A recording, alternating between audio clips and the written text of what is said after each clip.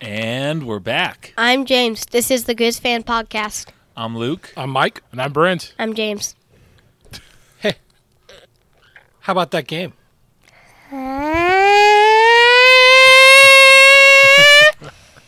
I think that is a pretty good synopsis of how everyone feels. That's actually what the Mo Club sounded a lot like later that night. James, where'd you watch the game? Lake Mary Ronan. Lake Mary Ronan. Lake Mary Ronan is like the spot to watch Grizz games, right? Mount Meadows Lodge. We were camping, and we were several families, and so the kids watched the first half with us, and then they went back up to camp.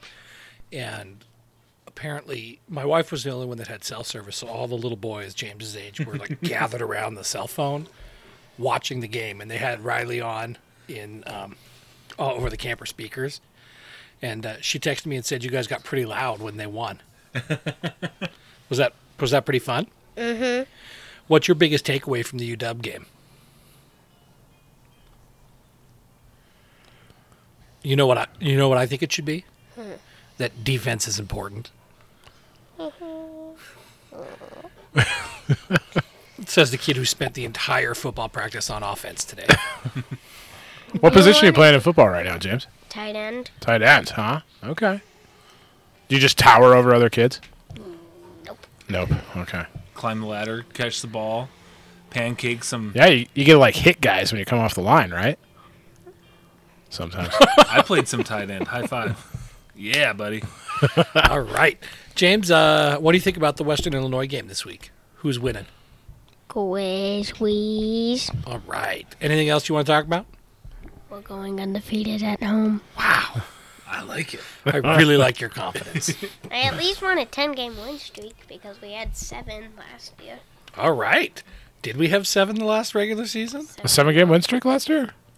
At home. Oh, home game. Yeah. Gotcha. Oh, yeah, we haven't lost at home since... Did we lose at home in 2019? I don't think we did lose at home in 2019, did we? I actually trust James on So this. the last... I was going to say, I believe this. Last home loss was to the neighbors in 2018, right? Yeah, that would be Boo, it. neighbors. Boo. I'm pulling up the schedules, so that's probably right. Awesome. Hey, anything else, bud? All right. Thanks. Thanks, dude. Thanks, buddy. So, guys, did not see that coming. How fun was that? I mean, this is something I want to get into in a little bit, but I mean, like, it's up there in my Grizz moments, right? I mean, Wellnell getting that interception was like one of those, oh my God moments. Yeah, absolutely. Jumping up and down, screaming and shouting, and running around the house, tackling my kids. I mean, it was incredible. It was really incredible. I watched the game from the press box, and it felt like we won a national championship. I mean, strangers are chest bumping each other. Mm-hmm. Yeah. People are going around high-fiving, like, every table. It was so fun. Like, just fist pumping.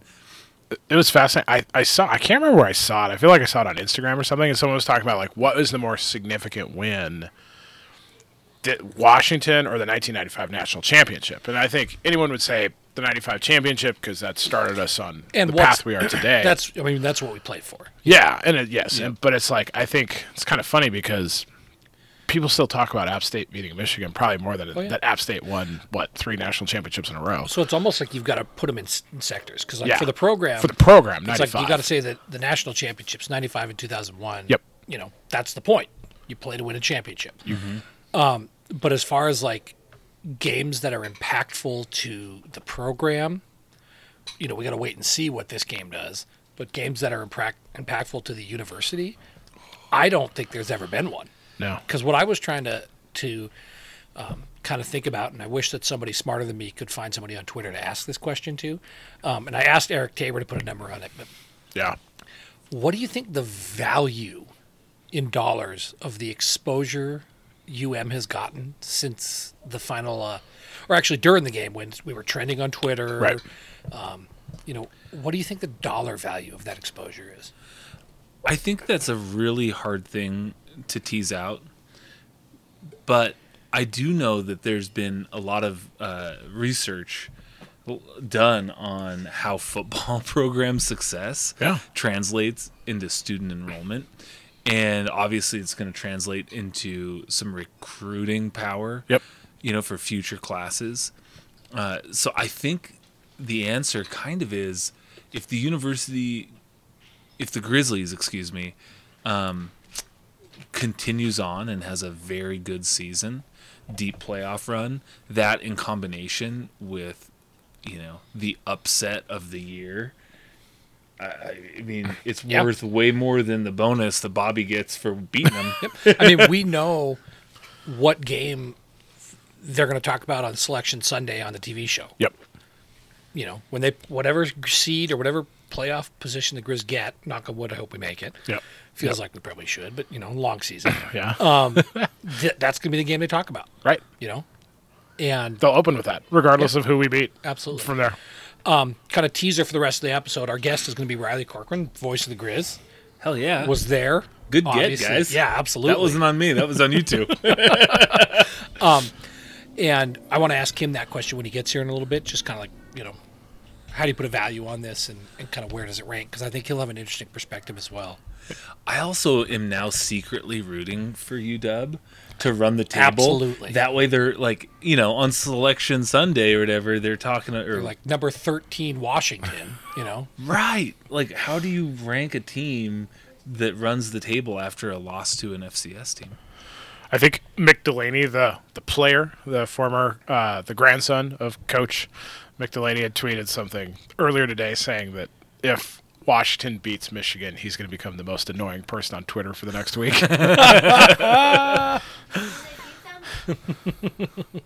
We'll see Saturday. I'm going to guess Michigan's probably favored in that game, right? I would imagine that's just kind of by rule. Vegas has to do that. Wow.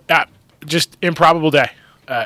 Just thinking about, because I was going to go to the game, and I decided not to. Yeah, me too, because last time we got crushed, and Luke, you were there too. We were all there. Yeah. That's right. And I just, I figured we'd be a lot more respectable. Right. But I think I told somebody Saturday morning, 42-14. I was telling people that they would beat us by however much they wanted to beat us by. Because I have a theory that I'm going to throw out later that is going to sort of be rejected by this next observation. But one of the reasons why I thought it was going to be so lopsided against us was how many starters that UW returned. Yeah. It's crazy. Nuts. And in the trenches, too. The whole O-line. In theory, that O-line, and the D-line too, but that O-line should be the best O-line we've faced in years. Yep. And the Grizz D handled it. Yeah. I just got goosebumps, and it's not because we're outside on Mike's patio. Sunset. It's getting cold now. We're still nursing this. It's nice out, but it is. It's now dark and the temperature's dropping. We have a coat out for Riley. More importantly, we've got a bunch of beers to keep us warm. Yes. Absolutely. Which Always I keeps you gotta grab one of those. What do you want? Grab a That beer. Hellgate Hef right there. What the Hellgate Hef are you doing without a beer in your Oh hand? man, There we go. that is. There we go. That's too much. I don't know that I can handle that. So obviously we're going to talk a ton more about this game, and kind of everything that is involved in it. But any last quick things before we jump into our normal stuff? Okay, so here's my theory. Yeah. And I don't know how I feel about this. I've ran this by a couple people.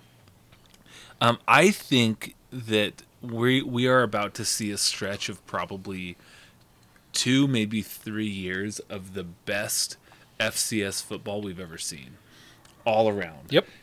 And I think it's because we have all these players that would have graduated but got a COVID redshirt year. Yep. Mm-hmm. And so, there's always this, if you look at any class of seniors, there's going to be some that you wish you could retain for one more year. There's going to be some that you're probably ready for them to graduate, right? And we're keeping all of the ones that we want, except Samari Torrey. But that's Right. kind of the rare exception. But he tweeted out he was watching the game. That was awesome. I like that he was giving us love. He's. Yep. I want him to feel. He had a big left day himself. He did, and I Nebraska. love to see him kind of was showing good those that he had a Nebraska nice day. fans, like, hey, Grizz are, they're my team. Yeah. I enjoyed seeing that. He's probably their best receiver. But Luke, absolutely. Yeah. But you're spot on. Like, we've got 6 classes in 5 years, and like you take a guy like Xavier Harris. I mean, technically, as far as like eligibility goes, he's a true freshman. Mm-hmm. Like, he could play only 4 games and redshirt and have 4 more years after this year. But he was on campus all last year. He played those 2 spring games. Yep. So, it's like you can't put a price tag on that. Right. And then we have all these FBS teams, right? Like, they routinely lose their best players regardless of the COVID year. They're going to the NFL, right? And so I think the delta or the differential between Big Sky or like FCS level and FBS level is going to be as small as it's been in a very long time for the next few years. And you can kind of see this play out because we had multiple Big Sky Conference teams upset FBS schools and In our conference, right? Yeah, and a couple more come close. So it's still, I'm not trying to diminish the shine from what we accomplished because you can, what was this, the 5th time an FCS school has knocked off a ranked 5th FBS team? Yep. But I just think that we are, as fans, you got to be pretty excited because I think we're going into a little epoch of great football for the next few years. And I mean, you could also look too. It'd be interesting to see how many FCS players have suddenly become high round draft picks, and of course, you never want to give props to NDSU too much, right? But how many of their quarterbacks have been drafted in a first or second? I mean, they've got more quarterbacks in the league than anybody else. Yeah, and so I think I don't think that's completely true, but it's probably not far off. Mm-hmm. Yeah, I mean, so you've got, and it's interesting as well too, where we're seeing Eastern Washington have sent 2 very good wide receivers to the NFL. We've got South Dakota Goddard from South Dakota State, and so it's like this kind of northwest pocket, and of course, all the NDSU kids, the linemen Trey Lance and Carson Wentz and you name it, and so it's suddenly like the FCS is suddenly, and especially the top tier programs within it, are showing like South Dakota State showed on Saturday. You don't have to go to Colorado State. You don't have to play at like some kind of mid-tier FBS to get noticed and be a high-round draft pick anymore. And so we're starting to see more of these kids, look at other programs. And then the fascinating thing, after Washington lost to us, there was a lot of people very angry Husky fans on Twitter that were saying they should no longer recruit from the Northwest, the Pacific Northwest, that they should go other places and get kids from further out. And so I was quick to point out to a few that our team is mostly made up of kids from the Northwest and the Pacific Northwest. Please stop recruiting the Pacific Northwest. Please we'll stop. Take those guys. We'll take those kids, absolutely. So I think that ability to get noticed it's not like a rare find like it used to be. It seems to be growing more and more. And then when you have 3 Big Sky schools beat 3 FBS schools in 1 week. But I mean, we usually have like 1 win like every couple other years or something. It's usually Eastern Washington beating some crappy Mountain West school or something. But that's good for the conference. It's great Davis for the conference. Is the one I really didn't see coming. And I really think there's 2 other factors. It's easier to be discovered at the FCS level now just due to technology. The ability to share large files like instantaneously, and 2, I think the consolidation of power at the FBS level into the Power 5 has made the bottom half FBS teams way worse than they've historically ever been. Oh, absolutely. I mean, and so, like Mike, I'm interrupting Mike here.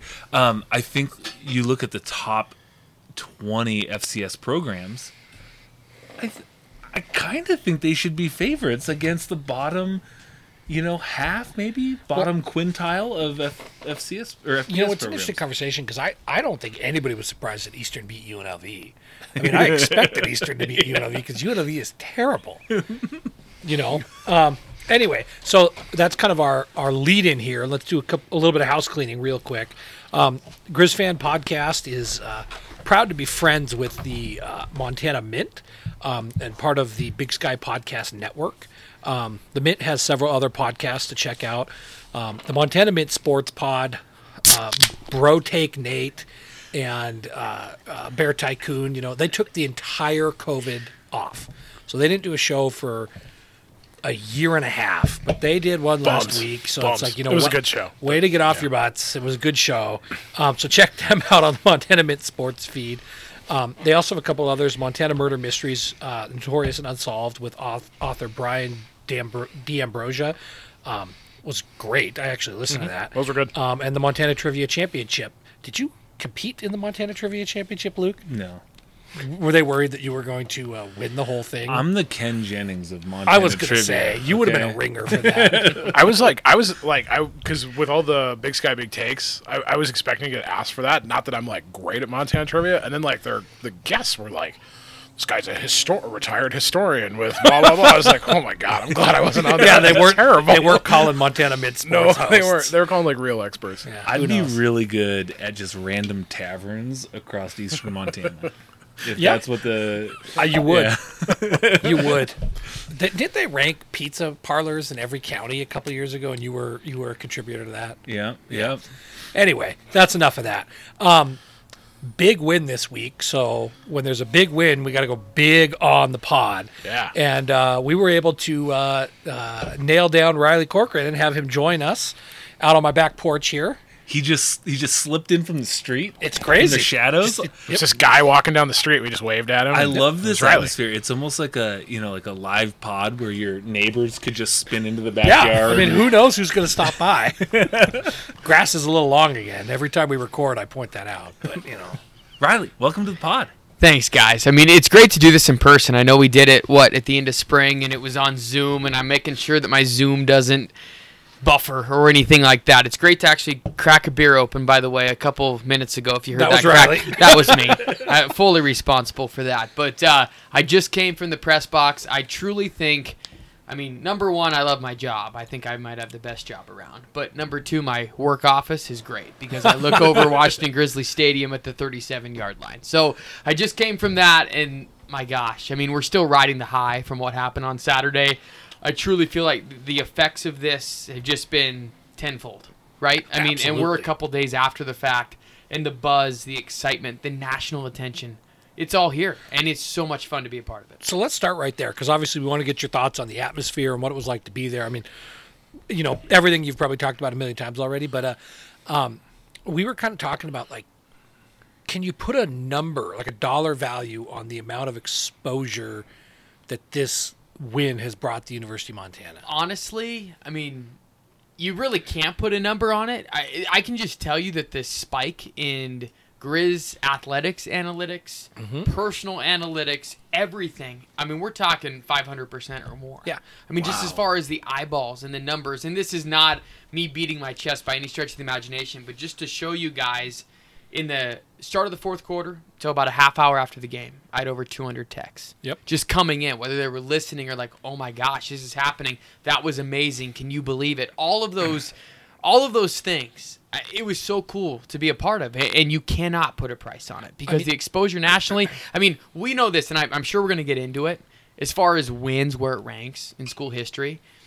I would say they're number 3, but that would also mean this is the best regular season win in the history of Grizzly football. And if you put that in perspective, that's the true assessment of where this is, rather than trying to rank, is it better than a national title or not? I don't think that's the argument here. It's more, this is the greatest regular season win in Montana Grizzly history, and that makes a statement. Yeah. As a standalone game. Yeah. Oh, yeah. Absolutely. The other regular season wins, like, to get you to the playoffs, yada, yada. They're different criteria, but this is one. People on Twitter do this. So followers, if you find somebody, tweet at them and see if they will do it, because this is the sort of thing that those people eat up. And I've got to think it's in the millions of the dollars at this point. I was going to say millions. I didn't want to be bombastic right away, but yeah, I would say traffic is up 500% on the website. That is. alone is, that's, yeah. It's like a free advertisement Yeah. when ESPN runs the highlight on primetime television. What would you pay to get 2 minutes? And Jesse Palmer's giving us a sticker on the postgame Bingo. show, and I mean, and we're getting tagged by T-shirt companies on Twitter selling what do they call it? The Shocker in Seattle. Officially or something. licensed, I checked. Yes, officially licensed. Yes. What I love too, though, is every time they're promoting Washington and Michigan on ABC primetime next week. Man, can you believe Washington? What happened in Week 1? They lost to Montana. Right there. That's a lot of exposure in of itself. And they're going to talk about that so many times during that game.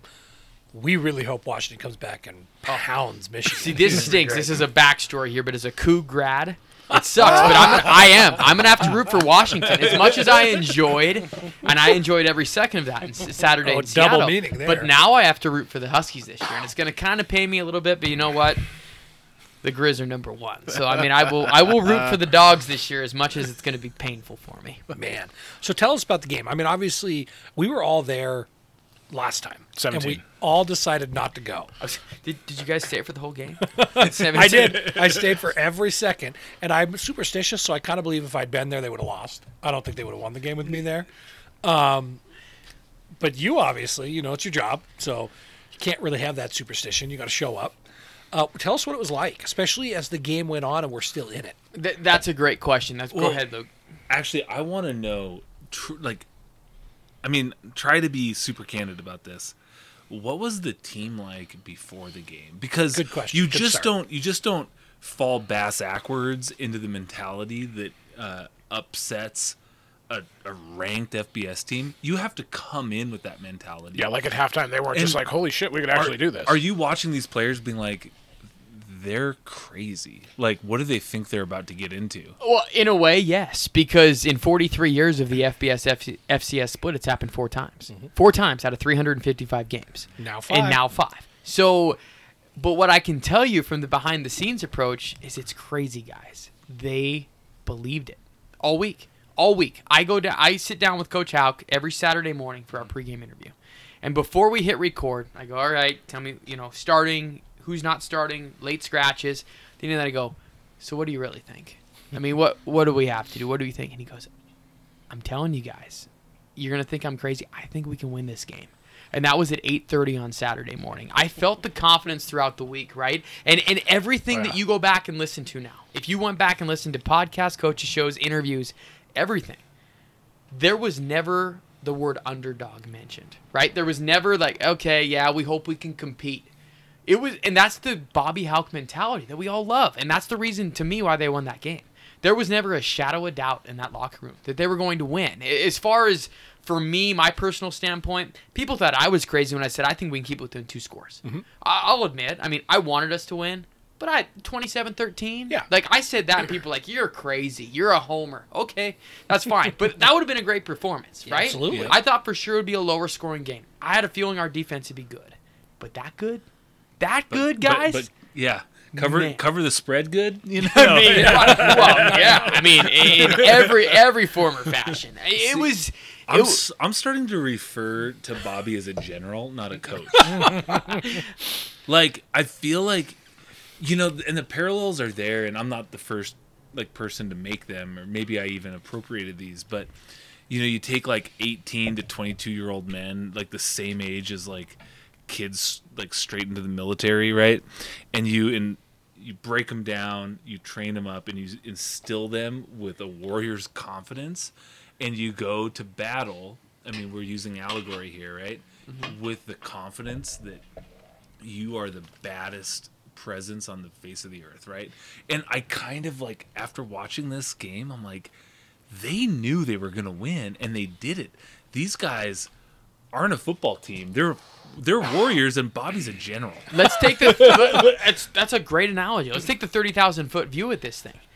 Part of the reason why they chose to do what they did in the spring was based off how he felt about this team.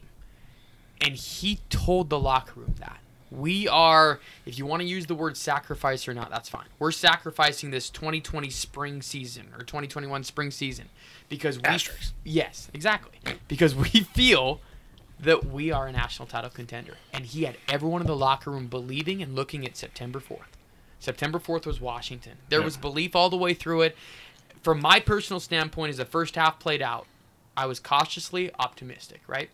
And then at halftime at 7-3, I'm thinking, man, Washington's offense is flustered. They don't have this funk figured out, which is the Grizzly defense. The disguise pressures, everything that 3-3-5 stack brings. Yeah. And then at halftime, as is well chronicled by now, Houck came on our halftime show. And the final question was, what was your message in the locker room? And he said that the Montana Grizzlies are the best team on this football field. And I looked at Greg at that moment, and I whispered to him, not that it could go over the air, I said, we're going to win. Right there. So for me, it flipped from being able to compete to win. Well, and when they got that first stop in the third quarter, I truly believe they could. Well, it's like at that point, you're kind of playing with house money. Because it's like you go in and you go toe-to-toe and you shut them down on defense for a half. It's like every goal that you could have hoped to realistically accomplish, you've accomplished. And now it's like, just go out there and have fun. But Houck in QB Club, which was awesome last night. I mean, he was in true rare form, and it was just awesome. So gogriz.com/QB Club. Well worth your time.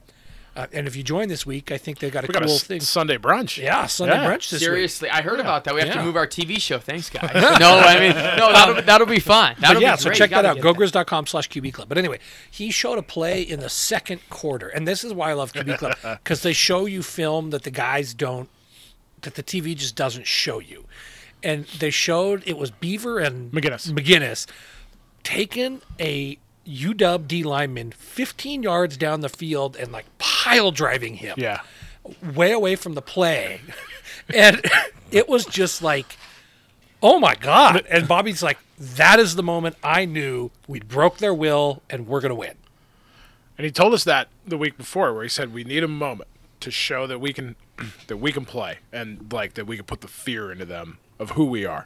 And it was funny because, like, right, he shows us the clip at first. It's a 2-yard run or something. And then he's like, watch. And then he goes to the end zone, the all-22. It was hilarious to see. And, the Washington guys are mad and trying to get a flag. And McGinnis has his hands up in the air. A bunch of whiners on the flag. But think about this, though, guys. The mindset, to instill that mindset in everyone in the middle of the second quarter to basically say, wow, we can do this. I mean, that comes from the top down. And I agree. That was the moment of, who the heck are these guys? Yeah. And when Bobby said that at Quarterback Club the previous week, I was looking for it, and believe it or not, so our radio booths are right next to the Washington guys. Sure. And there's a clear glass window. So we could see their whole reaction the whole time. And I love Tony Castricone. I jumped on with him last week. He's the voice of the Huskies. But he had a couple moments where he looked at me and went, what in the hell is going on? Who are you guys? And I felt it 8 floors up at Husky Stadium. And that echoed down on the field, too. I mean, it was a moment, and I would say early to mid-second quarter was kind of this isn't a normal FBS FCS game. Right. In like the movie, first, in the movie made about this Grizz season, and I don't care about jinxes when we win the national championship. We're replaying this game. I want to know first, Riley, who plays you? Oh, God. Was this a Egriz or Twitter question? No. Okay, Luke could write on this. Okay. This is how I think on the Luke's fly. rolling. Okay. But two, I think while you think about that, I think that's a moment. Is you're in the booth with the glass between you guys, and there's a lot of nonverbals going on between you and the Husky crew, as they're like realizing that this is not their game anymore. Like in the movie Miracle, where he looks over and the Russian coach and they lock eyes, and then they don't. The Russian coach doesn't know what to do. That's that moment. That's the moment. That moment is making the movie. Okay, now Riley, you've had a minute. Who plays you? Who plays me? So this is weird. So you're asking a younger guy who's going to play me. So I can't pick anyone younger than me. Okay. So I am, for the lack of any other better example, I'm picking Brent Musburger to play me. Oh my God! Yeah, we're gonna have to. Yeah, this is gonna be like, we're what was that CGI, cartoon? dude. I was gonna say. I'm trying to think. Like What any young actor? What actor? What about like? Give me some examples. Who might play me? Shia LaBeouf. First of all, all right, Twitter world, you have your next assignment. Tell us who plays Riley on the. I want to see Scott Eastwood play you. Ooh, okay. Yeah. I'm good with all of that. So, anyway, circling back from Luke here. Sorry. But like in the Ted Lasso sense with the 3 guys in the bar, like that's us here, right? Yeah. Mm-hmm. Okay, perfect. Exactly anything right. Ted Lasso, We're on the I'm same down page. with. Yeah. So anyway, Riley, so you got that halftime, which that quote is awesome. Yeah. And I was listening, I was watching it, I was camping, so we were at a bar with a couple buddies and families and stuff like that. Everybody else was kind of Griz fans, but not to the extent that we were. And at the end of the game, like we were screaming so loud, and then I looked around and like everybody else is kind of more of a casual fan. And I was like, whatever. So we're out there, and I know what my setting was. Like both these guys, Brint was watching at home with his family. And some friends. Luke was at the press box. How's it changing? Obviously, halftime, we're all pumped. They go on that great drive. They score, get ahead finally. Walk us through the third and fourth quarter and kind of like, what's it like there? For me, in the third quarter was kind of when the narrative switched, right? Bobby said that a minute before we started the third quarter. And what's a normal fan thinking, right? Adjustments. Okay, Washington's going to wake up. Yeah. Right? That's fine. Bobby, by him saying that, first off, proved to me that our experienced coaching staff felt like they couldn't make the adjustments necessary, that we felt that we were going to make adjustments better. We all know the second half dominance, right, of what happened in 2019. Guess what? It carried over even on the biggest stage against Washington, outscoring them 10-0. We were number one in the country in 2019 in second half differential. Well, guess what? That continued because of our coaching staff making those adjustments. We can't underemphasize enough this coaching staff and what they do. It's the most experienced coaching staff it in is. the FCS, right? Over it has 200 years, 7 of the 12 are UM grads. You have Ronnie Bradford who played in the NFL. I mean, the list just goes on and Both on. coordinators have had success at the FBS FBS coaching level. for 49 years. Yeah, 49 years. And guys, this is a shameless plug, but the Inside the Den podcast, check it out. Oh, good. It's on my list, so let's do it right now. Yeah. And assistant coaches don't talk during the season, and that's just out of a respect thing. Coach Houck and whatnot. I get that. I mean, they're busy. They're grinding.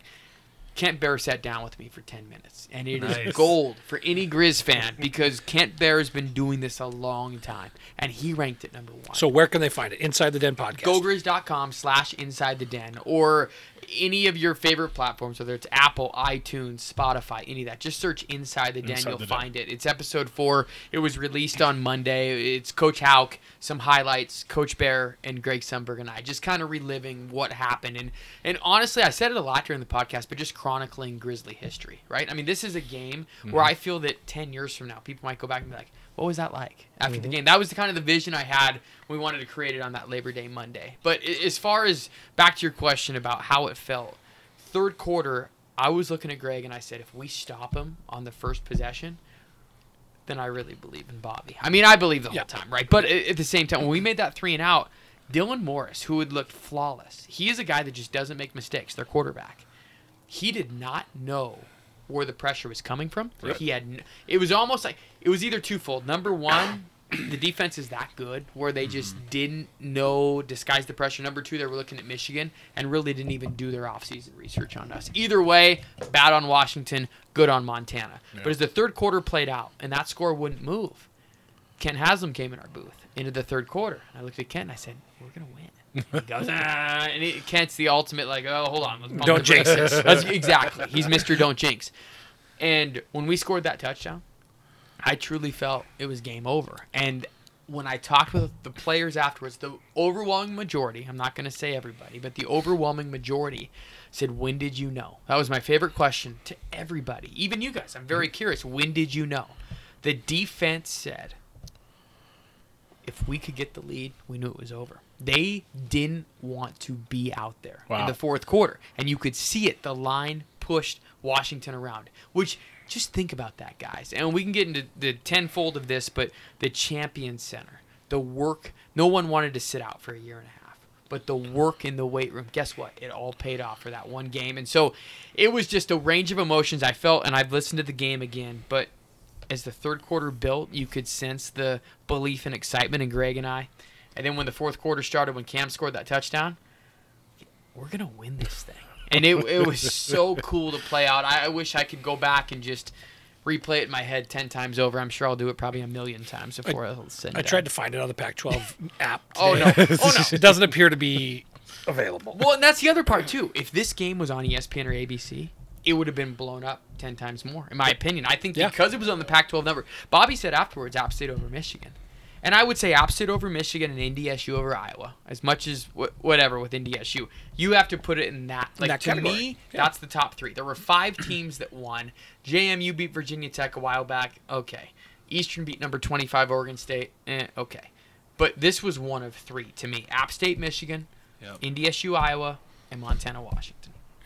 So I think for me, like the moment I kind of knew, so we scored the touchdown to get ahead because I'm the ultimate, like, Are you pessimist? I'm pessimist. Okay. Like I love sports, but I just always assume the worst, so you can't be disappointed. We do a lot of work talking him into position. yeah. So I'm just like, waiting for because that's what happens against FBS teams. Like waiting for them to figure it out, and then all of a sudden they score 21 points in 4 minutes, and whatever. When we scored that touchdown to go ahead, and you're thinking lead in the fourth quarter, because again, going back to checking those boxes, it's like, I don't care if we win or lose at this point. Like, this is a win. Like, this is great for us all year. This is going to be, it's going to look good. The Big Sky Conference had a couple teams that already won. But when we scored, and then they got the ball back, and we just shut them down, you were like, all right, they don't have it. Like, their will, like, if that doesn't get them up, their will is gone. And we gave them chances. I mean, like, I'm sure that we gave them chances, but it's like the black and white stripes helped out. Well, absolutely. But it's like we kicked the field goal instead of going for the touchdown on the 4th down, which is probably the right call. It was. We missed the field goal. The 50. I mean, they had opportunities. Yeah. And you talk about letting teams stick around. We let them stick around. That was my thought. Was deep in the 3rd quarter, and I pulled the play-by-play up so I didn't get this wrong because I know our listeners we're all about accuracy over here. Yes. are into it. But we had a 3 and out towards the end of the 3rd quarter, and we gave the ball back to Washington, and they started driving down the field. They drove 50 yards before Gavin Robertson's pick at the end of the 3rd quarter. Yeah. And that was when I thought, like, on that drive, I thought, if we give up a score here, they're going to have the momentum in the 4th quarter. And I was imagining it play out like Mike. They figured it out. They finally woke up, shook off the ghosts. Gavin intercepts the ball, and I thought, we need to drive. We need to give the defense a break. And what happens next is we take a 5-minute possession plus the quarter break, right? And I thought at the end of that, like, I was like, okay, all right, we have a chance, right? Like, we have a chance. We scored a touchdown. We took the lead, and then coming back out of it, we get the ball back. They only took a minute 31, right? And then we burn another 6:05 off the clock. And I'm like, there's no way their defense is tired now. Yeah, I know we haven't gotten to Brint's point, You're but good. our offense really struggled for the first 3 quarters. In the 4th quarter, they were incredible. They look great. Like, what was it, 120 yards? Cam was like 11 of 11 or something at the end of it? Something like that. Like, Well, and from my standpoint, I don't know. I think about strength and conditioning quite a bit, and I know that the Grizzly football team has spent a lot of time getting strong, right? Like, you watch the videos. Their strength and conditioning coach does a lot of heavy squats, front squats, back squats, deadlifts, bench. Traditional, just like meat and potato strength work. Mm-hmm. I was really impressed by our conditioning on defense. In truth, I was like, how do they do both? They're beating the shit out of these guys, and they're in better shape. Like, what the hell's going on here? And the rotation of guys in and out is great. I mean, Brent, I want to get to You're yours, good. so No, let's you're do good. it. I'm like stacking up things in my mind here now. So when we talk about the strength, though, and this was another thing that we saw in the QB club when they were showing, there was one play early on, and what we see is at Washington Center is a returning starter and one of the better ones in the conference. He'll be a top 2-round draft pick. And here he snaps the ball, and Gubner picks the dude up and takes him back like 6 yards and sends the running back, because that was his lane. It blew up the whole play. It blows up the play, and I think it was a 3rd down play, and it's one of our first of 6.5 or 7 tackles for a loss that we have in the game. And so it was like, and I leaned over to Mike, and I was like, watch Gub just like push this all-pro Pac-12 FBS lineman back 8 yards, and then there's play after play after play where he keeps seeing that kind of thing. So the strength was just incredible. For me, when I felt like we were going to win, it was dumb. I'd post it in the sense of like it wasn't a play, it wasn't a momentum thing. It was when they broke for a commercial at the end of the third quarter. And here's Bobby with the whole team around him, and they're jumping up and down. And Bobby's got this huge smile on his face. Bobby doesn't smile on game days, like during a game, right? And so it's like Bobby is at that moment losing, going into the fourth quarter. I mean, right on the scoreboard, all things aside, we're down 4, and he is jumping around with the team with a huge grin on his face. Like, I mean, we had, like you said, Mike, like we had already won in the sense of like expectations. And that was like, they broke the commercial. And I said to my friends who were watching it, and my family had left the room because we were starting to get really rowdy by this point. I was just like, holy shit, we're gonna win this. We're gonna win this goddamn game. Yeah. Because it was just like, I'd never seen anything like that before from a Houck coach team. In the sense, like, I've seen the players get excited as you head into the fourth quarter. I have never seen the whole team huddle around Bobby Houck and jump up and down at the start of the fourth quarter. 2 things. We heard it was Hicks Onu who had the tweet after the game that was something like, if you've got any dog in you, Coach Houck is going to bring it out. Yeah. And then, like, on the highlights that Sean Randy put together, like, Alford is like Luke's cousin. My cousin. He's like, best coach in the nation, and it struck me because the last time he was here, players respected him, but you didn't hear that. But these guys, and it's been obvious for a couple of years now, these guys love Coach Houck. Remember when we've had Andrew Schmidt on the pod, he's talked about, like, even when I finished, I didn't like the guy, like, as a friend. And it's like, even you think about the end of those 08-09 seasons, I don't think, like, especially returning players were like, this is the best coach in the nation. I mean, maybe they believed it, but you would never you wouldn't outwardly hear that. So just the evolution of Bobby Houck. And I think, honestly, I attribute a little bit of that to Robbie being on the team, because it's like, you're coaching your son and his buddies, and, that's supposed to be a fun experience, and it's, and maybe that's just, it's also just the maturing of him, but I just think it's been great. I think another factor of that, too, is the maturation of Bobby Houck. Bobby Houck 2.0. We've heard about it ever since he came back. I am very, very lucky to get the front row seat at that.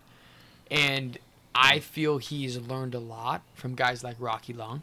Mm-hmm. I mean, I think when he was able to take kind of a back seat, and I don't know how you want to put it, whether it's be humbled a little bit after what happened at UNLV to kind of say, hey, how can I be a better coach? Because that's the kind of guy Bobby is. He's going to drive himself to be better.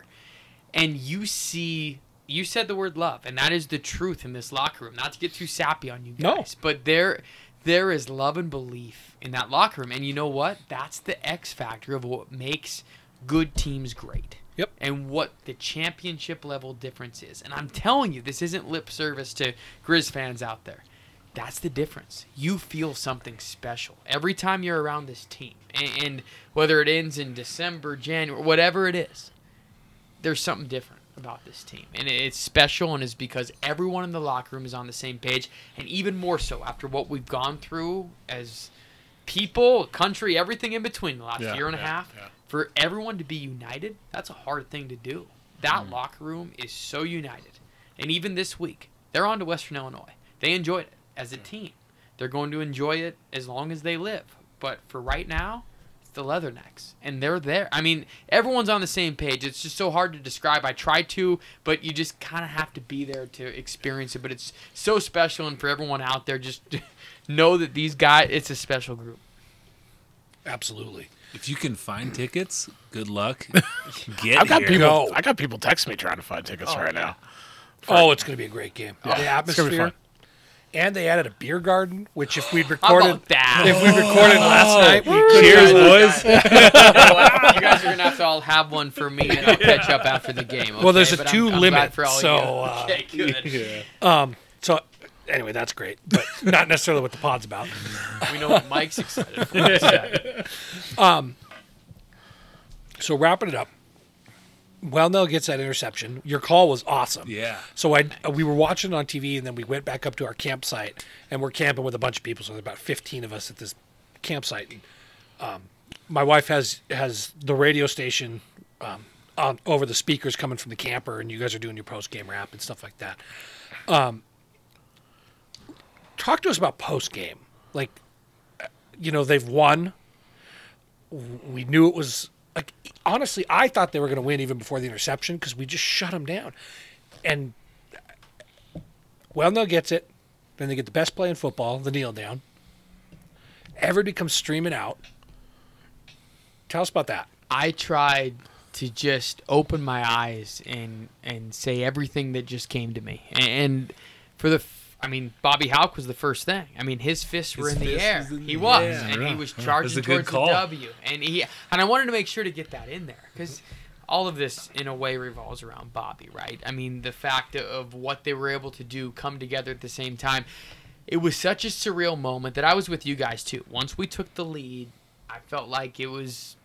Washington's offense had not done anything, and Dylan Morris was rushing throws and just so uncharacteristic of what he normally does. Because penalties or not, we got him scared early in the game. Absolutely. And Coach Bear said that as a shameless self-plug and also tease.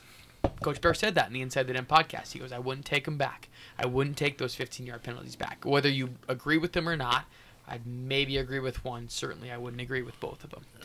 But that flustered Morris, where he was on his heels the whole time. And then you could throw in the factor that his top receivers weren't available to him, whether they got knocked out during the game or they weren't able to play in the contest. He was so out of rhythm. But for me, I wanted to just open my eyes and just take in everything that was going on, from the Griz contingent that was down there in the lower right corner to Bobby celebrating, to this team having such a come-together moment at the very end to celebrate a monumental win that no one at the time knew the magnitude, and now we are a couple days later talking about it, and it's just still surreal.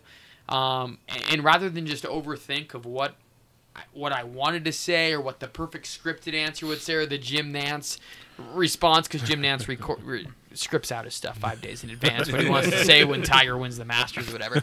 I just let it come to me, and in some ways I feel that might be the best, is just the raw emotion and just seeing it, watching those guys come to midfield.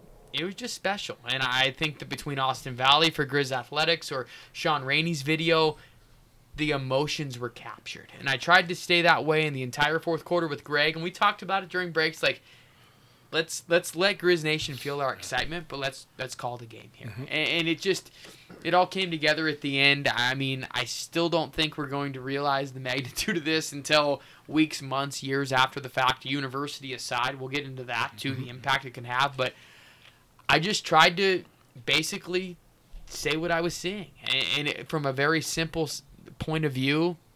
And there was just so much elation for Griz Nation, right? I feel it with you guys.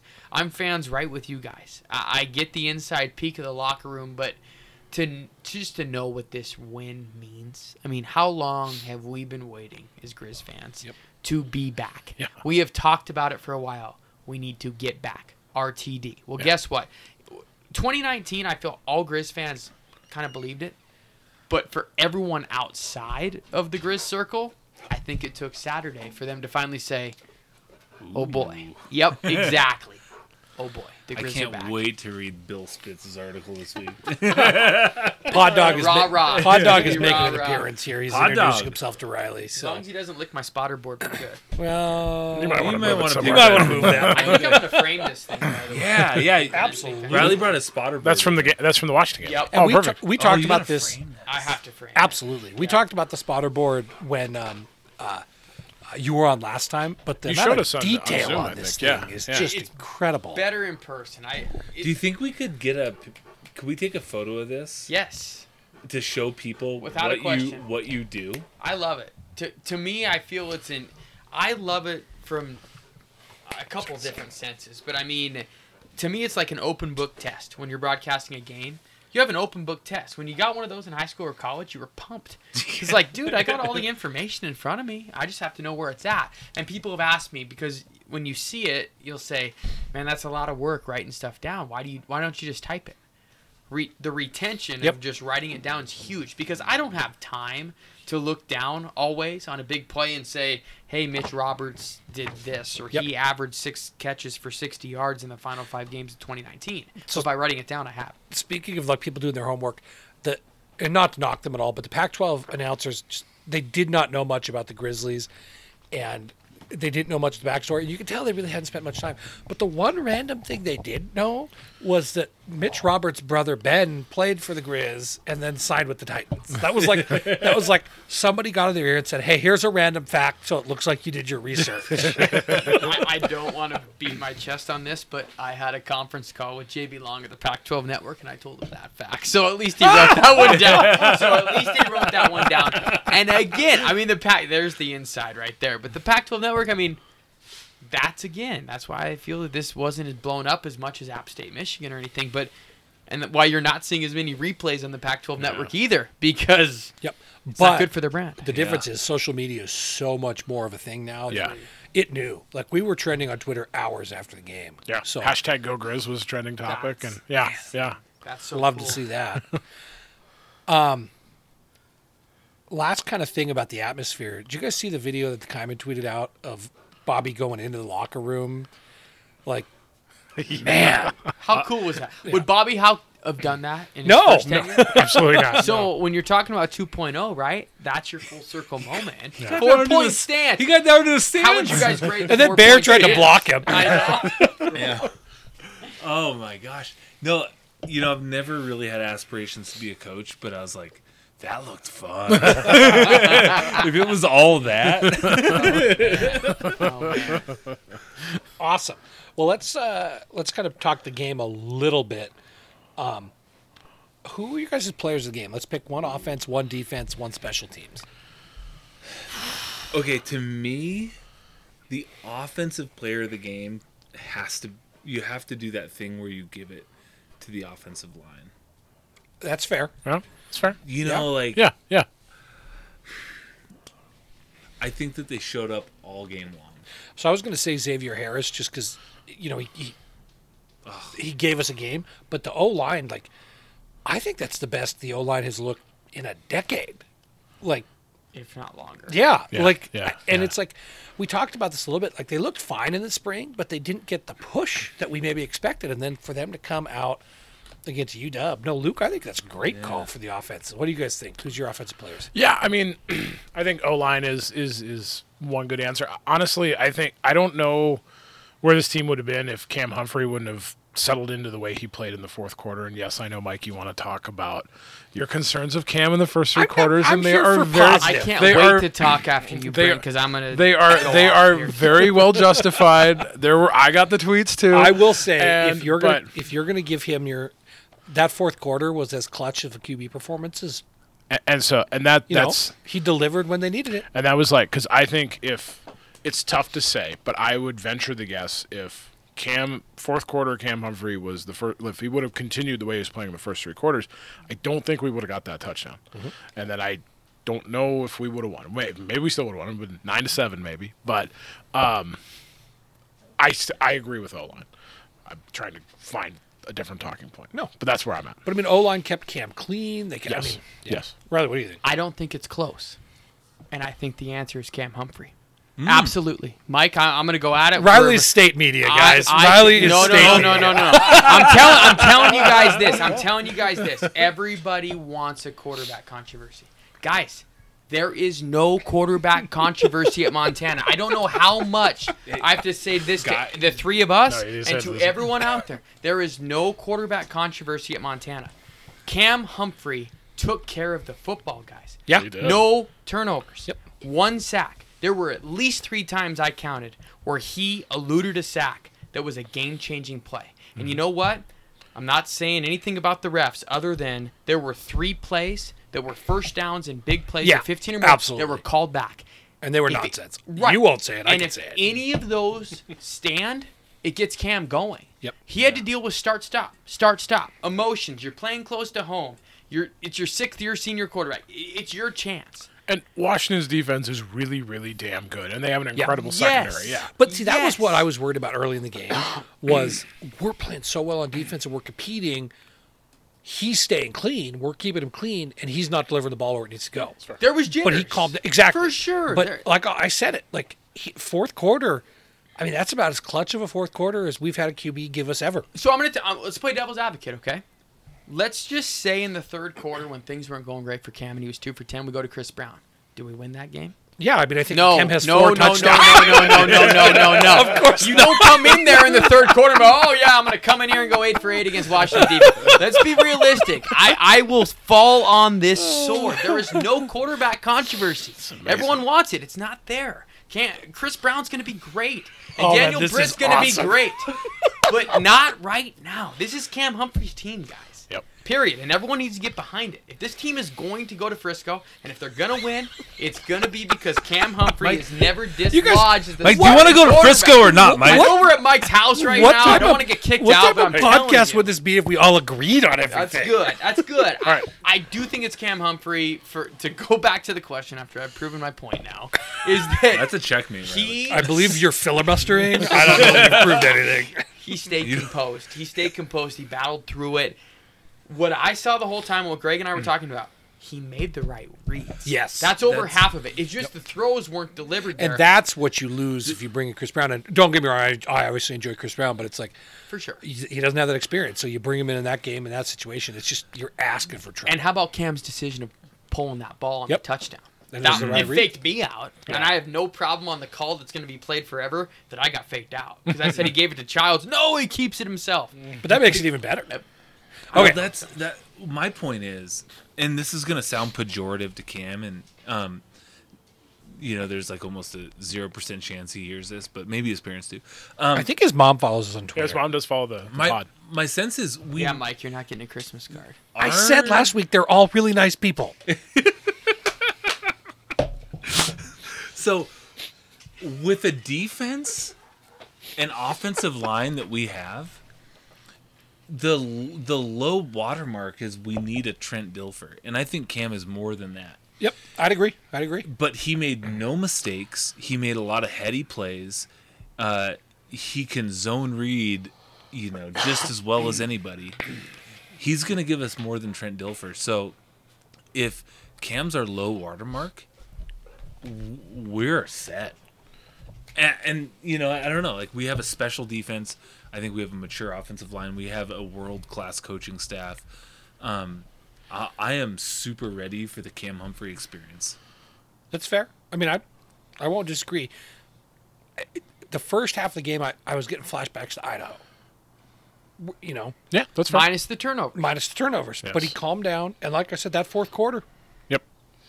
who am I? Who am I to judge? Yep. Okay, so we've talked offense. Defense. Mike wants to get off this topic. Yeah, defense. Yeah. All right, guys. Anything. 3 on 1. Let's go. Cam's mom's going to send me hate mail. Defensively, I could imagine it must have been super tough for the coaches to nominate a defensive player of the week, just because I think you had 4 guys that I think the whole defense had a great day, but that just really stood out in the way they played. I actually assumed Patrick O'Connell was going to get the nomination just because I think 3 sacks, right? Or was it 2 sacks and 3 tackles for a loss? Yeah. 10 tackles, 3 TFLs, 2 sacks. And the 2 sacks were both third down, correct? Correct. So they were drive-killing sacks. And then multiple pressures. So I completely agree with sealed the game. I mean, that interception was also a drive killer. Yeah, it was. So, but just I think, I would say O'Connell was where I was leaning. I'll just say this, not where I lean either way, because it really could have been. I was pushing for co-defensive player this week. All I'll say is the coaching staff was split too. They didn't know who to give it to. I believe it because those guys both had great. And honestly, Jace Lewis had a pretty good game too. He did, like the linebackers, and he had all the attention yet again, and he still had a pretty. But that was kind of one of the unknowns coming in. It's like Jace Lewis, and it's like we know how Patrick O'Connell, but they're full-time guys now. They showed up. I mean, I think that you give it to Wellnell just because that interception ranks, and this is maybe something we should talk about. It's right up there with Andy Larson's kick. Like, Yeah. Like you talk It's like about Brock Coyle's interception in you the talk about playoffs 2 years ago, calls that are going to live well beyond the game, and it's like hit. So it's like I get it. Patrick O'Connell had we talk about moments. He got the sack on second down, And then on third down, tight end caught it, and Patrick O'Connell just drilled him in the fourth quarter. I think it was fourth quarter. Yeah. On back-to-back plays. So, I think it was a running back that caught it. Or a running little back. dump down pass. And they had to punt again, and it was just like the life was gone. Like, he just destroyed him. So I've had a lot of people tell me that was their moment. So that's a tough one. I think it's well-Nell, but that's a tough one. And Gavin Robertson not only Yes! had 2 picks. I mean, so. I want to object to Gavin. Okay. So obviously he didn't win it, but I think so. This is a heads-up play. This is the only maybe. Actually, this is. I'm going to piggyback on Mike being like sort of a naysayer. The way I'm going to characterize. I'm going to group myself in with Mike naysaying. I think what we're going to see creative offensive teams do, especially Eastern Washington, is they're going to go 4 wide. They're going to clear the backfield maybe 5 wide, and they're going to force Gavin or, a sort of undersized Robbie Houck or Nash to go one man-to-man in the slot. Yeah. Gavin's interceptions came because the ball was thrown behind the receiver. Bad throws. And they were like, and that's why I like Patrick O'Connell, like Jace Lewis. Some of the pressure we were able to get on the quarterback made it really tough to make quick, accurate throws to the dudes Gavin is manning. Yeah. But when he has to come down to man the slot, he is a hit stick machine, if you're familiar with Madden. I think he's a half a step slow. When people say Gavin for, defensive MVP, I say his interceptions kind of came from shitty throws. Okay. Wow, damn, Do you want Gavin to hit you or something? Listen, so when I see Gavin on campus, I go the other way. All right. I'm counting on that we are an audio medium for him not to recognize my face because. But don't you think it was they were all in pursuit and he was in the right place? Like, he's there. Yeah. He's there 2 feet behind the receiver to catch the tip. But the guy was in a group trailing of 3. another guy. He's the trailing guy. But he's manning him. He should be not the trailing guy. But wasn't there somebody lower? There was on the second pick. They were bunched up on the second. I can't remember the first. If you play in a cover 2 zone, you got a guy lower. So I was pumped. Here's my sense. And Gavin showed up. He delivered. If Gavin is our 3rd best defensive player in a week, we are going to be amazing. I think it goes to O'Connell because he was a disruptor of UW's offense, and Gavin was the beneficiary of some of that disruption. Yeah. But I also think that goes to show you where this defense has come full circle, guys. Yeah. Because 3 years ago, the back end of this secondary was a massive liability. It is incredible, the rebuild on that secondary. How about the corners, guys? Omar Hicks-Onu upended a Michigan transfer, Giles Jackson, and disrupted them all game. And then Justin Ford came in for Corbin Walker after he got dinged up a little bit. Ford looked great. Yes. He stepped in, didn't lose a step. No. I've been kind of waiting for Ford to take that job anyway. It's always kind of interesting. But he looked great. Like, it was fun to watch the secondary. And you saw 4 corners in that game. I mean, And Corbin Walker's been great, Yeah. and we saw Acho Show too. Yeah. And the thing that it gives is it gives the coaching staff the ability to know they can put those guys on an island and bring weird blitzes from different angles and screw guys up. And that's the other thing is this is a really good team despite what they showed us. And if we can perform defensively like we did against that team, I just want to make sure fans out there are making sure they understand, you're going to hear about the linebackers a lot and maybe the guys up front. But because of that, the reason why you're hearing about those is because the back end is finally solidified. Yeah. Those guys allow it all game long at Washington, and they, especially against FCS and Big Sky competition, they're going to lock down some receivers to where you're going to hear about the front 6 or front 7. But that back end being solidified, oh my goodness, is the biggest difference in this defense. And historically, Houck's teams from the first time around, you had excellent pass rush, and that was I'd said this. Patrick O'Connell has that Corey Bierman motor in him that I don't think we've seen from a defensive end. I thought that was a great since. comparison. I mean, I agree. Yeah. we've had very good defensive ends. I mean, Tyrone Holmes was probably the best we've ever had, but he was just an all-around. He did everything right, but like Bierman just had this like next level motor. We've always had Patrick great has that defensive too. ends like Michael Murphy, right? Yeah. Bierman, Tyrone Holmes. But it also, Even smaller guys, Dustin it's also DeLuey just are guys Dustin who- DeLuey. yeah. Yes. it's a show in how much like coach's preference matters, because he's from Kalispell, and the Grizz didn't recruit. The previous staff didn't recruit him. He went to play baseball, and then Hauck got hired, and he like called up. I think was like, "Hey, I want to come play football." Hauck let him come on, and here we are. It reminds me when Craig Oakes just like was like Showed "Hey, up at the office. I want to play football. I mean, this is a great stat for you guys too. Don't want to get too stat nerdy on No, you, but whatever. Bring it but on. Patrick O'Connell, right? He had 6.5 sacks in 2019. Do you realize that's the most sacks by a Grizz linebacker in a decade? No Yeah, way. Because no everyone idea. on the D line. That's the most by a linebacker in a decade. Wow. And In a decade. yes, over 10 years. And you're right, Pat O'Connell. He said it. He goes, I had to give up my first love, which was baseball. And I had to do that because I wanted to prove I can compete at the D1 level. Because at Mary, he could play both. He played baseball and football. Yeah. But that was the difference. Curiously, where did he go to play baseball? University of Mary in North Dakota. No kidding. Yes. Oh, okay. And the reason why he went there is because he could play both. He played football and baseball. Oh, okay. And he had to give one of them up to Wow. come back here to walk on. I like this guy even more now. Oh, have you seen his haircut? You'll really Yeah, like oh, him. yeah, yeah. I mean, it kind of matches your mustache. I It's wish kinda I could nice. pull the haircut off. We should all get Patrick O'Connell haircuts. God. Honestly, hey, I don't grow enough if hair we, if for we, that. If we win the Mike's natty, out. if we win the natty, we all get in Pat O'Connell. Oh my God! I mean, I'll do my I'll do best. it. Okay, Done. okay. do it. It'll look terrible. I'm in. All right. These guys. I gotta look at money this off haircut. Their images. I haven't seen it yet. It's I gotta look at fresh. this. It's Okay, fresh. hang on. Brint and his Playboy haircut over there. I don't know if he's in for it. Brint. Oh looks my good. God. Brint got looks great hair. good. Yeah. The team photo. Oh, where'd it go? I just lost it. Oh yeah. Oh man, I'm like halfway there. I got half the head. close. I just You gotta guys clean it have up. similarities. Oh yeah, we're good. We're good. I can do Shave your that. Do you want to beard do and this? you're good. Yeah. Yes. Guys, if Man, we oh win- man. If we win the national All right. title, Well, I mean, yeah, we win the national title, whatever, you know. you're gonna use Rogaine if we win the Oh, national title. I'm blading if we. I'm blading. We are blading. All right, special teams.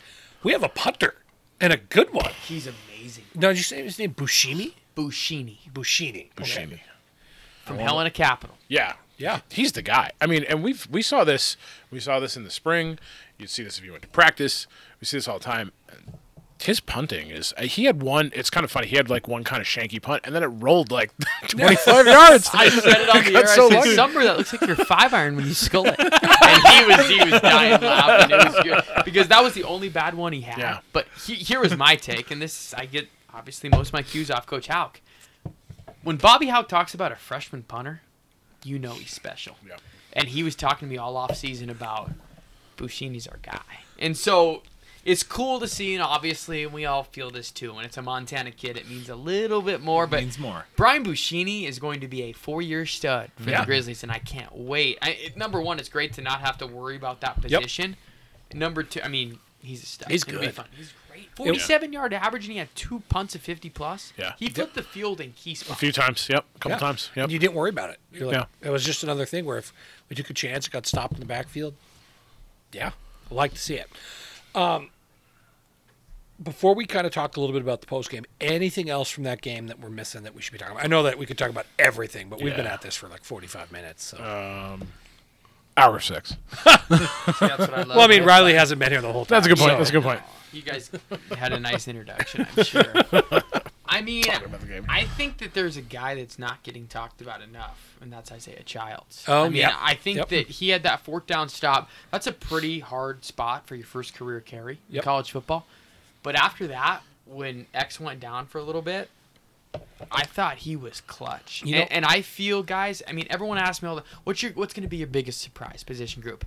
And I feel it's such a, I don't want to call anyone out here. I feel it's such a lazy take to just say Well, our running backs are in trouble just because we don't know their names. Well, guess what? In 2019, you didn't know who Marcus Knight was. That's a good point. He only broke Chase Reynolds' record and had over 1,000 yards and was the first 1,000-yard rusher in over 5 years. I love these guys. I love our 2 running backs right now that are freshmen, and I felt that Isaiah Childs was huge. I mean, you talk about Cam Humphrey coming together in the fourth quarter. I thought Childs had a couple key runs in the fourth quarter in that game that truly helped out. And the other factor I would say in all of this is the Grizzlies beat the University of Washington. Cam Humphrey had an average game, Sammy Akem was not involved, and Cole Grossman was not involved. Those 3 guys are going to be monsters. Gabe Sulcer wasn't really involved. And Gabe Sulcer wasn't even involved. I mean, so think of it from that lens. Yeah. It's a little scary if you're a Big Sky team. You got to think. No, I agree with that. The 4th down play call was the only play call the whole game. I was kind of like, I don't get it. I You know, like running that out they of went shotgun. for it, but Yeah, me too. But running out of shotgun shotgun like that, handoff, just yeah. kind of an odd call, I thought. Yeah, no. The only other thing that kind of stood out to me was we got down and we had in the fourth quarter of a game we're trying to put away against number 20 FBS Washington, true freshman Junior Burgum from Billings comes Running the ball. Billings. and you know that what Bobby was going for was the Gabe Sulcer repeat of the first time Gabe Sulcer touched the ball. Yeah, and yeah. Nobody knew who he was. And he ran around the edge. It was almost the same play. I think that he's going to be one that we'll only see 4 games this year. I'd kind of be shocked if they're going to use him all year, but we'll see. But I also think that he will slot right into replacing Sulcer when Sulcer graduates in 2 years. Like, that's... I think that I don't see his future running back, I guess. I think the second half of that's accurate. I think that this team is go for broke. Yeah, That good point. if they're not going to cut him off at 4 games if they they need him. feel he can If they need him. contribute. And again, it's truly because I don't know as far as the running back situation. I know that Junior Bergen's number 3 right now Yep. on the depth chart, and if it remains in the future where he needs to stay number 3, Then they they'll will- do it. They will burn Yep. that red shirt. Yep. But I do agree with you that eventually he would move back to wide receiver. He's just that special of an athlete, and I can't help but just think, what did the neighbors think when they saw Junior Bergen in the box score when he was committed to them just a couple of months ago? That was a little special dig for the Grizz, I think, too. I'll take it. Guys, anything else from you? Either you on this? No. I'm good here. Gosh, yeah. that was fun. All right. So the polls jump up to Grizz to 4 or 5, 4. depending which one you Whoa, look at. whoa. Can I jump in on this? Yeah. I have a vote in the FCS Top 25 poll. I'm one of 50 that has a national vote. Okay. Humble brag. Humble brag. Very humble brag. But I want to know, I think the consensus is everyone agrees with the top 5. It's a matter of the order, right? So I think the top 5 are consensus, and I think the next 5 are consensus. And if you look into the number a little bit more, it goes to show there's a big break between 5 and 6. There's a huge break between 10 and 11. How would the 3 of you rank the top 5? I'm putting you on the spot right now, and then I will reveal how I did my top 5 as well. So my thing I've always hated about polls is things can happen on the field and it doesn't change anything. And obviously, I mean, you have to take in the body of work, but being week 1, like nobody had a more impressive win than the Montana Grizzlies did. Right. So does your poll based off of last year, or is your poll based That's off what of I'm this saying. year? Like, I feel like That's the the Grizz great should have got debate. more number 1 votes. Yeah. Then I probably do South Dakota State because they destroyed Colorado State. So for the record, Montana 1 for Mike, South Dakota State 2. South Dakota State 2. Okay. I mean, maybe Sam Houston. They're 3, win North against Dakota State. North Dakota. It's like you don't want to punish somebody yeah. for it's like they beat who they should have beat that week. But Do you think anyone in Flagstaff's listeting? Because I think NAU stinks. Like I don't think that's impressive. I'm sorry. I just yeah, don't. I agree with that. Dad, I don't know. So Sam Houston 3, probably Sam JMU 4, NDSU 5. NDSU 5, Okay. probably right around. Yeah, Brent? I'm pretty close. Yeah, I would be Montana 1, SDSU 2, maybe JMU 3, and then Sam Houston and NDSU. Luke. I actually don't mind the way it's ranked. Okay. And Where would you have put Montana if you had a poll? probably I probably would have ranked Montana 3. 3. It was Sam Houston 1, South Dakota State 2. And I just think that like it's really hard to drop people for doing what they should have done. And to bump Montana to 3 shows a lot of respect for what they accomplished. And what's truly important is seeding in the playoffs. So as long as they're securely top 4, right? Like, then they get all the benefits of being top, the number 1, right? Essentially, especially with regional. I want semifinals at home. Regionalization. We are going for a 1 or a 2. Guys, which Okay. you're so right, Mike. Okay, and I'm telling and if you, we run the table, the difference between 2 and 3 is huge, massive. Okay. So, all right, that's something. You're right.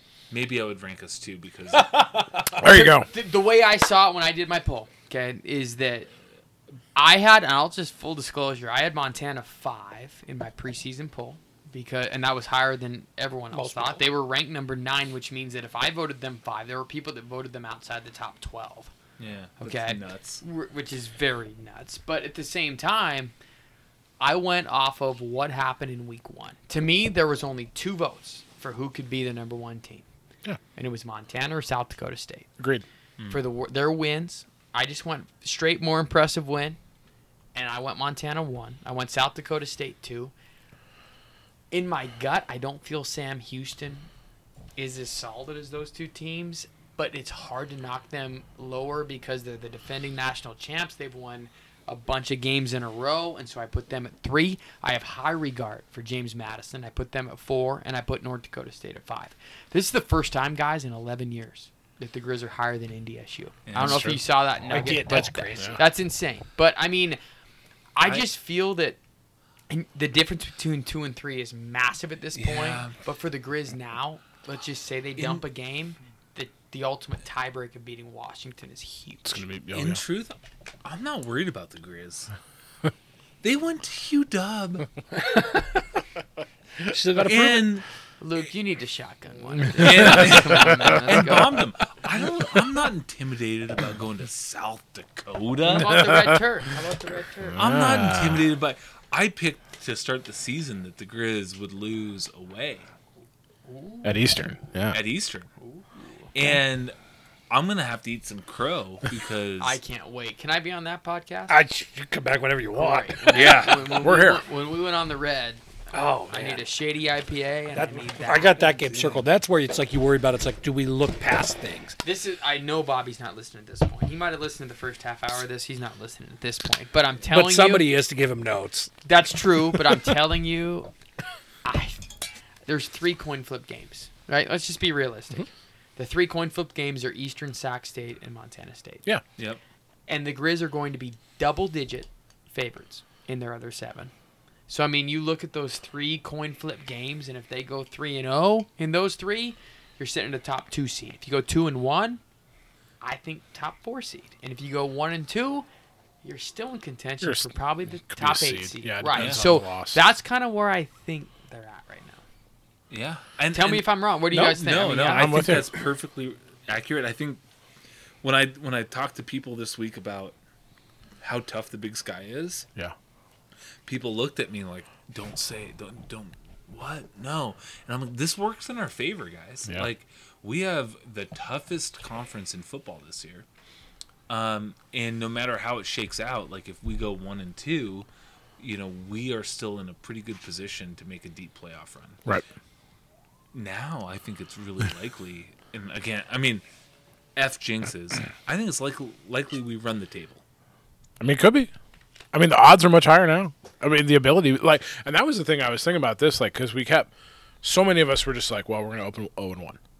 And then you got to look at the other 10 games and see how we shape up. And, you know, Mike, the house money, like what we talk about all the time, it's like, we didn't, the Grizz are the better team. So it's not like we stole one, but it kind of feels like we stole one in the sense that we have a win that hardly anybody, even, you know, us as fans for the most part, talked about that we would have.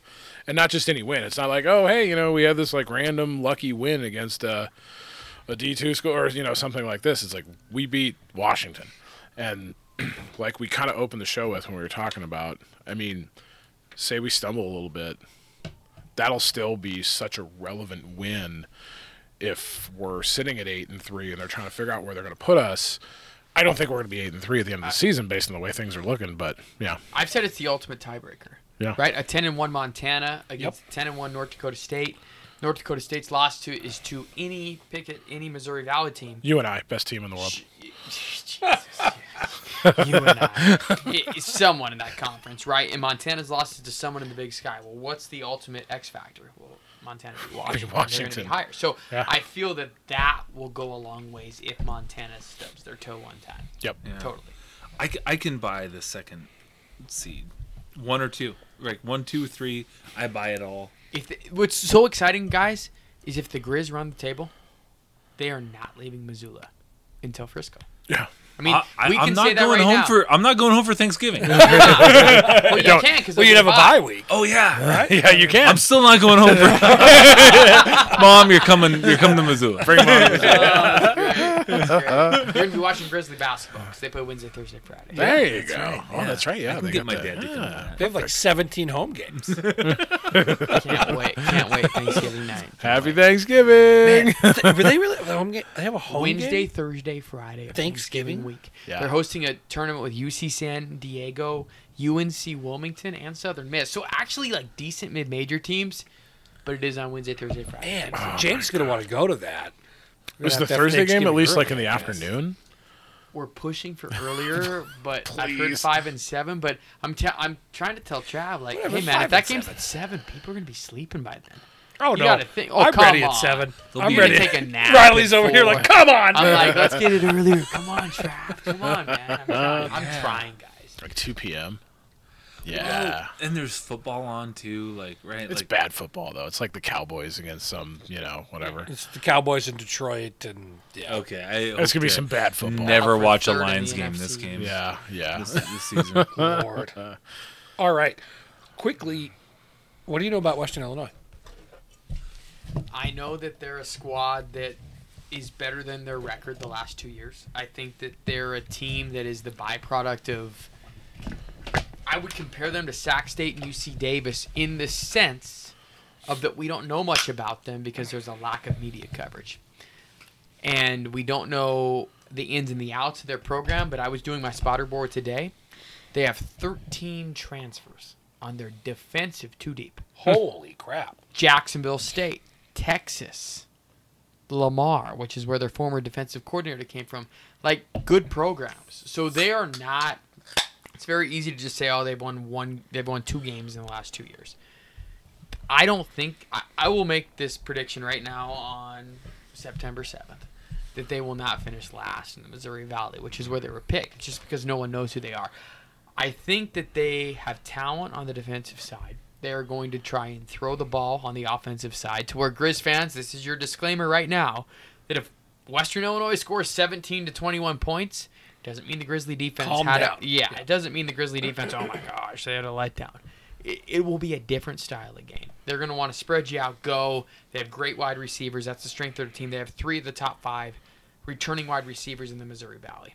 So they'll have some talent there, which is great. I want to see our corners cover in that regard. Yeah. We saw them. They were physical against Washington. Now they're going to have to straight cover. So I think Western Illinois is a team that could pose a challenge. They're a team that absolutely, if the Griz, I know Bobby Houck won't have a letdown game, but if they have a letdown game, Western Illinois could come and get you. I mean, they played a team that's supposed to win the MAC within 10 points. So they will be competitive, but at the same point, I think that this Grizzly defense, they've at least caught their attention enough to where the Grizz are not going to overlook these guys. I like that they're talented at the receiver position. That they can. Good They're going to test try for to us. put up Yeah. some points. Revenge, too, by the way. Revenge. 2018. Revenge Yeah. game. Yeah. Because I do think that if you're going to look forward at all, even just like for a half-second wink at Eastern Washington, you think that, all right, this might be a good warm-up to a dynamic offense that we're going to see in a couple weeks. Right. Yeah. Well, and this That's a good point. this receiver they got, this Dennis Houston guy. Whoa. I mean, he had almost 240 yards against Ball State. I mean, the kid was. And I mean, this guy might be one of the very best receivers we see this he whole dropped year. a 70-yard touchdown, too. He could have had 300 yards. Holy Yeah, crap. I watched the film with Coach Houck on Monday. Yeah. He could have had 300 yards and 3 touchdowns. And- Crazy. And like, so Western Illinois played that shortened spring season, and they went, 1-5, but like they lost to number 8 South Dakota State, number 3 North Dakota, number 22 Northern Iowa, and both North Dakota and Northern Iowa, it was 2-score losses. So it's like these guys hang tough with good teams. They played a lot of very strong football teams. South Dakota State beat the hell out of them, but still, it's like, I'm with you, Riley. I was surprised to see that they were voted dead But I last hope in they their are, because conference. it's like one of the knocks you hear on the Griz team this year is they've got an easy schedule. And that drives me nuts because it's using an excuse from people who are jealous of you to say you're not good. If you're 10-1 or 11-0, that's just going to be their calling card. Yeah, It's BS. exactly. So it's like, I hope that these guys go and do well in the Missouri Valley and, knock things up a little bit and whatnot. So who knows? Who knows? I mean, this Western Illinois game, and it was so we'd had some questions and from some fans about this, but I mean, the Grizzlies have had a series of letdowns after really big wins. Yeah. I mean, different coaching staff, but 2015, that North Dakota State, we were on top of the world thinking we were going to Frisco, and then we lose the next 2 in a row to 2 pretty bad football teams as it panned out. So, kind of like we talked about before, I would be shocked if the coaching staff doesn't have us ready. But sometimes, I mean, it might be tough to tell a bunch of 19, 20, 21-year-olds to, not completely think you're already fully made. I've got some thoughts on why the Grizz are going to be prepared. How they're going to avoid the letdown. The letdown. And I've heard some, a-hole Bobcat fans want to remind me. Why would you listen to them? Luke? You know what? Come on, man. They're in my life, and it's hard to cut some of these people out fully, Little brother's a little bit worried that big brother got strong over the summer, okay? They're really worried. I know I'll they tell are. you. Boy, I'll tell you. someone is going to pick up on that comment, I and know. we're going to hear about It's it. okay. Yeah, I'll stand by it. But the MSU fans are like, hey, you remember Shadron State? You remember when we beat an FBS team and then got pooped on by Rex Burkhead? Danny Woodhead is Was it Danny Woodhead? It's Danny Woodhead. So these But nice, dumb obscure Bobcat, NFL running back. whatever. Some random 5'8" white guy. Oh, boy. Okay, but here's why I don't think it's gonna happen. One, Bobby's, like you said, a damn general. Yeah, He's not gonna let this team be unprepared. I would. Yeah.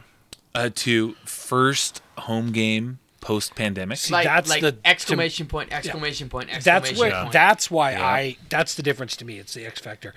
There are so many guys on this team who are going to get their first real experience playing in that Washington Grizzly environment. Yeah.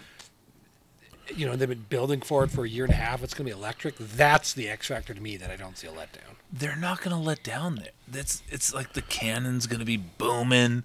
Like, How many times, Luke? I'm going to tell you, the ROTC hasn't done enough push-ups. You better start pushing, boys. And then the fan base post, a historic win is going to be hype. Has to It's be. going to be late in the evening, so Well lubricated? lubricated. That's a nice way of putting it. And here's something that, it's kind of sensitive to talk about, and I truly don't know. And Riley, I don't expect you to talk about this if you do know, but it's super sensitive to think about even. But the emotion that is instilled in a lot of these players in the first home game post Jesse Sims' death, and what it means to think about, we are here for a finite time and you have to sell out and live life and go to war while you have the physical ability to bring it. Yeah. I think that loss strikes a bunch of people who sometimes, young men who feel immortal. I think it lets them know that, hey, this is special. Yeah. And I actually don't know if the Grizz have anything planned, if the Sims family intends to have anything special, but I know I'm going to be a little emotional thinking about Jesse on Saturday, but this confluence of factors, I think, is going to make it a real special atmosphere that I wouldn't miss for anything. I'm with you. So I can't imagine a letdown game here against Western Illinois. And the thing I'd also say, we heard this at Quarterback Club, and I'd be interested to hear both of your takes on it, but Bobby told us, too, that after this win, you can kind of feel the energy on campus, and not just like in the athletic department, but like in the student body, and just all over the place. So it feels, it's been a long time since you've kind of felt that kind of excitement. And if there's a buzz around town, like it's not something we've felt. You know what else is going on campus? Freshman numbers appear to be up. All right. So let's just keep knocking on wood here. It's a fact, Mike. They're up. Confirmed here. Yeah. Confirmed. Nice. I think the Jesse Sims factor is a great point on your regard. Yeah.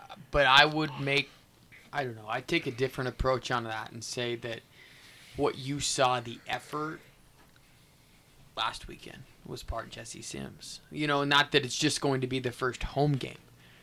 But I will tell you, without revealing too much, and I'll play the middle card on this, is there will be something that will honor Jesse Sims. I'm going to cry. It will, absolutely. It will be a moment where I need to collect myself, and everybody that is close to the program will need to collect themselves as well. They are playing for Jesse all year. I believe that. That's the fact of the matter. The way that, if you saw any of the interviews, Joe Babros and Justin Belknap, everyone on the defensive line, they're playing with Jesse in mind. Right? And these guys, the seniors with Jace Lewis, and then guys that have seen Jesse and his work ethic with Marcus Wellnell and Patrick O'Connell. You're going to see that. And so I would say that Jesse Sims is going to be a constant impact for this team all year. Not just necessarily their first home game. But pregame there will be something with Jesse Sims without revealing something that is going to be a moving moment for everybody. That if you weren't motivated or ready to go, when you see that, you will be ready. And I think that this team is such a focused and determined group, as we've kind of touched on through every angle of it, that will be a nice motivating factor. But I would just play the card that, you know what, all year long, they're keeping Jesse in front of mind, knowing that, hey, his work ethic and his determination is going to be a factor in how we play. I'm going to fall short in trying to honor Jesse at all, but like his impact in this region, in this community, cannot be understated. And the Griz signed a ton of freshmen that worked with Jesse at Faylor Sports Pacific that became college-ready athletes because in part of Faylor and Jesse Sims and their whole staff there. And Jesse's going to live on through these people for many years to come. And I can't think of a better way to remember Jesse than to have all these athletes just kick ass in his name. Yeah. I'm super excited for it. Absolutely. I don't know how we transition. Yeah, that's a heavy transition. That's a very heavy transition. The only thing I wanted to touch in on that is Jace Henderson.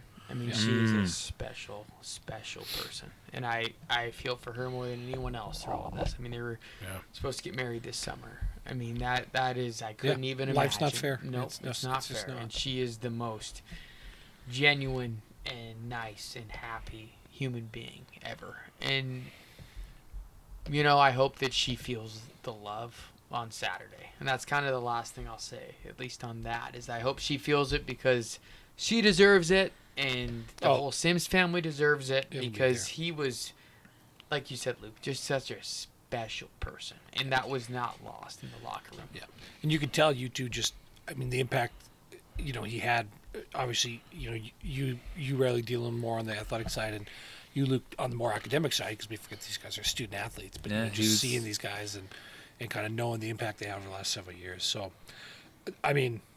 we've assumed that there'd be something, and it sounds like we got to be ready. So, Get in your seats early. By the way, guys, come on. Get in your seats. Well, turn off the kegs 10 minutes to go. Yeah, come on. Hey, you're going to have all day to get ready to go. Let's get the stadium by 5:30. Okay? All right. Sundberg and I are going to be on the scoreboard at 5:40 with the preview, so make sure you're in the seats. That's really okay. So it's I got a show. Quickly, since we're pushing up on it. We're not going to time limit. Not really. Okay. We just don't want to. We don't want to strict 3 hours. We don't want to keep you all night. So if you got to go, just wave your hand. There's no way. I'm not leaving this. This We is have more beers today. Yeah, that's true. gonna say this shady IPA. Anything stand out in the Big Sky this week from the games this past week? Obviously, Eastern beats UNLV, UC Davis beats Tulsa, which is the more surprising of those two. Yeah. Cats were leading Wyoming most of the game, then lost. That's a bummer. And Weber played Utah all right, I guess. I mean, Really? They had a kick return touchdown, and they scored a garbage touchdown with 2 minutes left.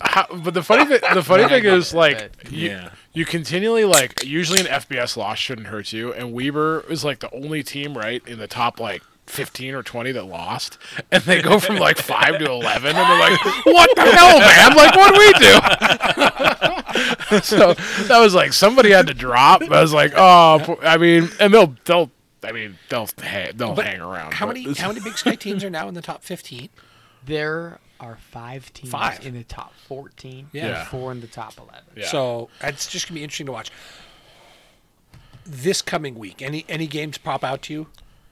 Oh, I'm all in on Northern Iowa Sac State because I feel, to me, That should be a fun one. going into the year, like, everyone had the same top 4.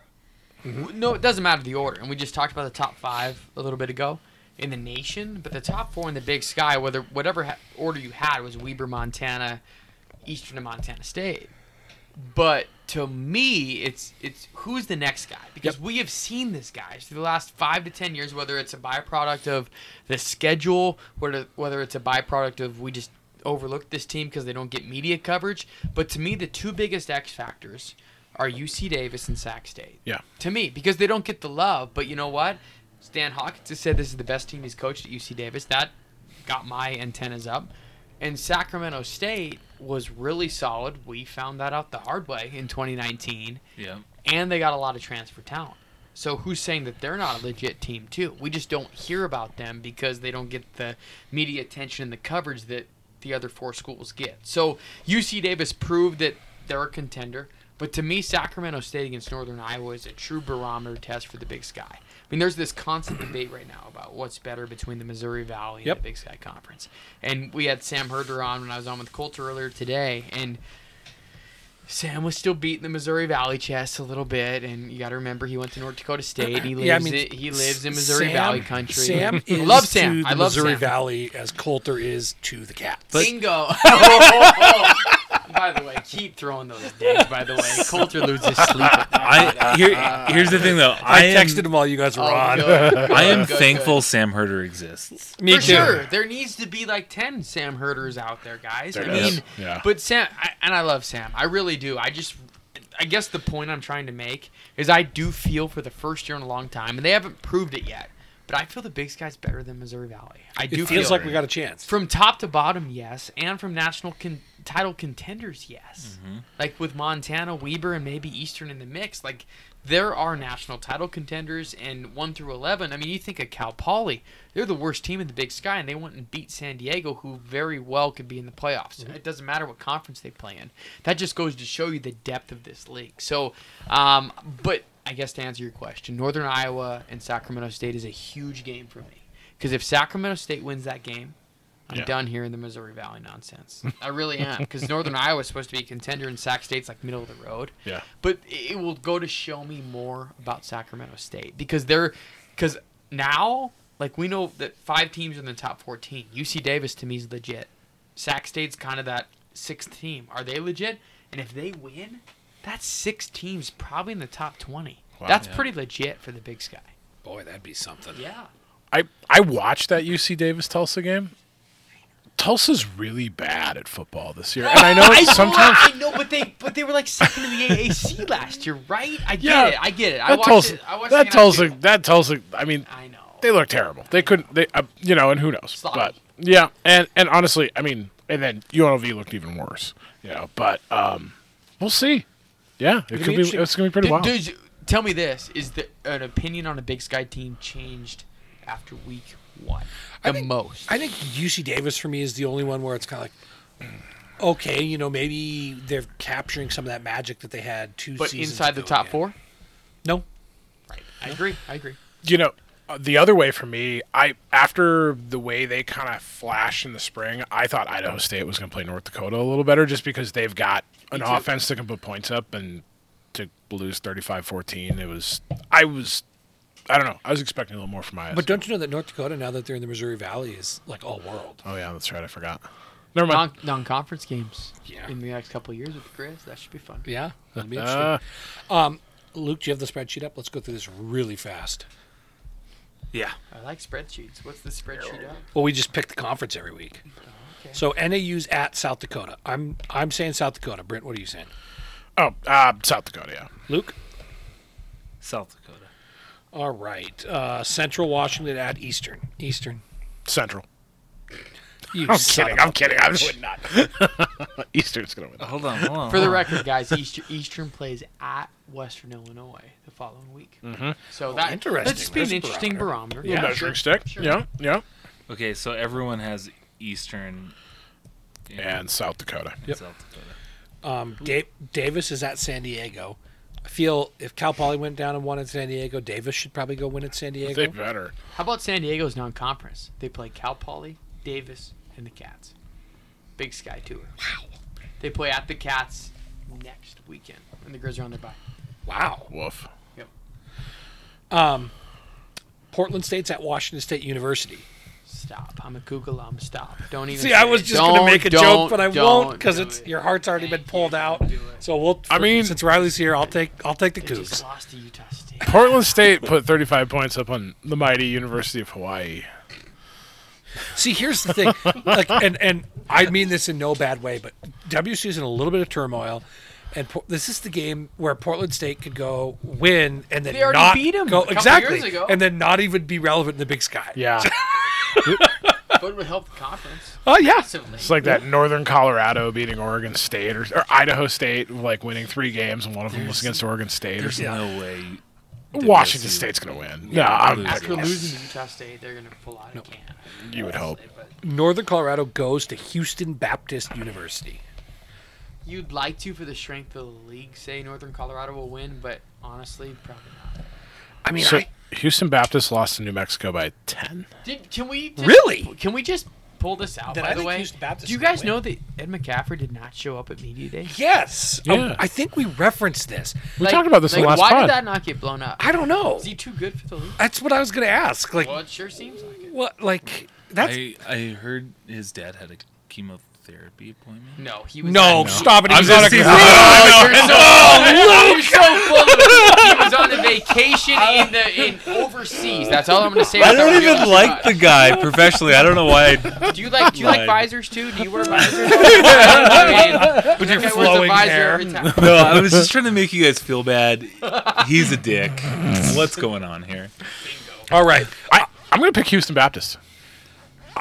Being that it's in Houston Baptist, I'm going to take Houston Baptist. I'm gonna I take want Houston Northern Baptist as Colorado, but I'm going to take Houston. All right. they're not in the Missouri Valley, so this doesn't count towards the challenge, right? Yeah. Hold on, I need to. I'm inserting catching a up. Riley column. Good. Just so we can point out Call me out when we in do the this for standings Eastern here, League. we'll have the random guests throughout the season. But he wanted Northern. I'm Yeah, he right. wanted Northern, but he, You get a half a point for the. That's totally fair. It's like a tie. all right.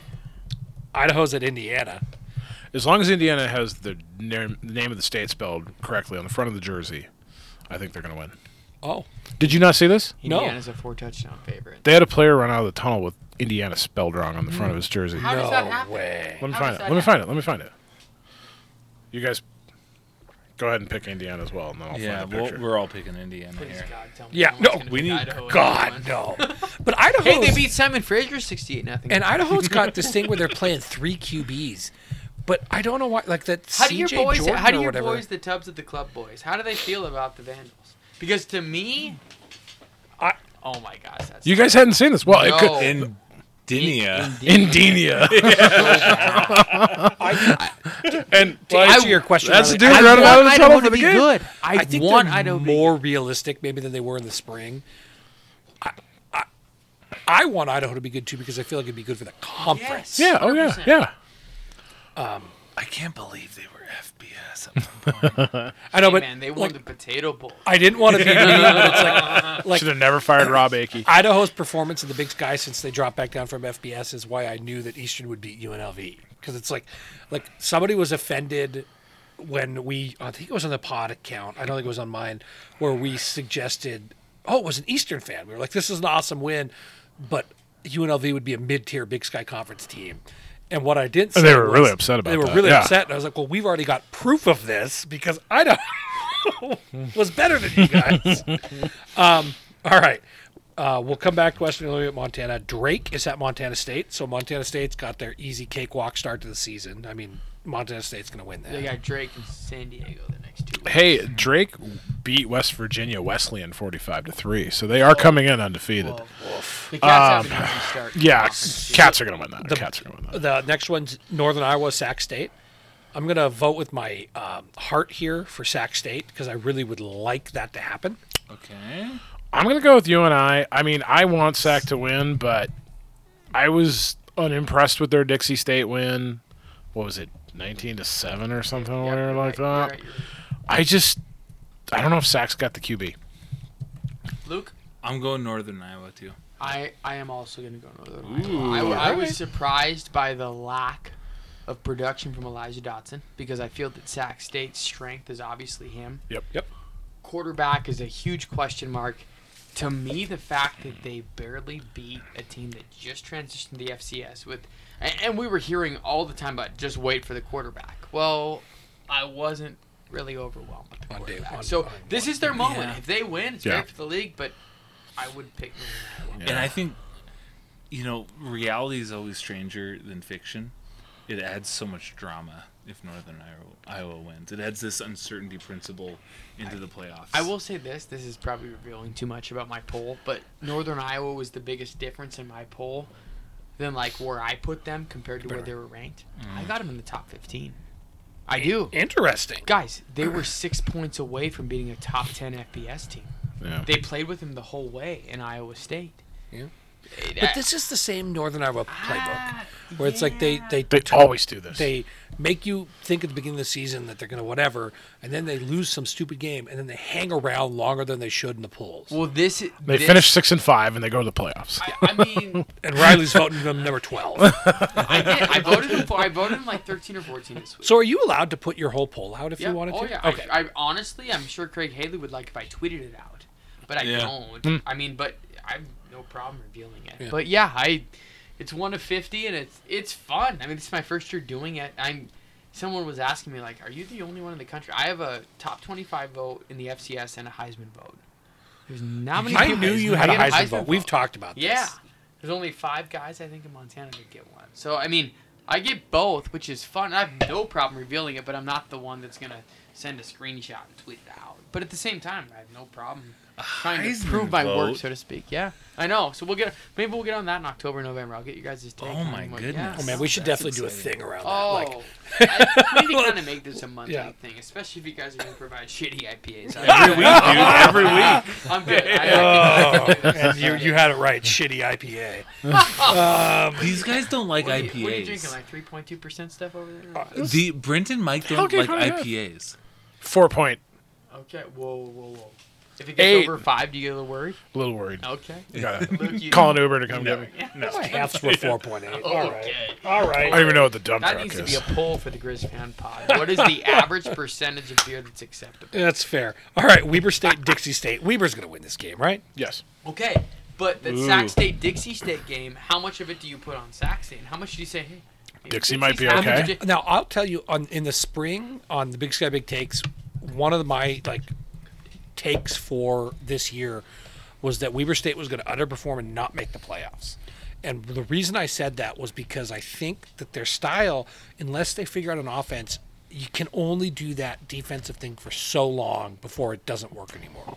Okay, so you're picking Dixie. No, I'm picking Weber, but I'm just saying. Like, I feel that Weber is close to, like, they're on the verge right now. And I don't want to be a hater or come out as a hater. But at the same time, like, I feel that they're on the verge. And they play James Madison next week. To where if they start 1-2, and then you lose a game you're not supposed to in conference, Weber's in it trouble. could be the demise. Yeah. But this Dixie All right. State schedule, Brent, Okay. is insane. Ready? Tell us about it. Okay, so they played Sac. They play Weber State. Then they go to UC Davis. Then they go to South Dakota State. And then they go to Montana. And then they host Tarleton State. They host Stephen F. Austin. Then they go to number 6 Delaware. And then they go to number 1 Sam Houston State.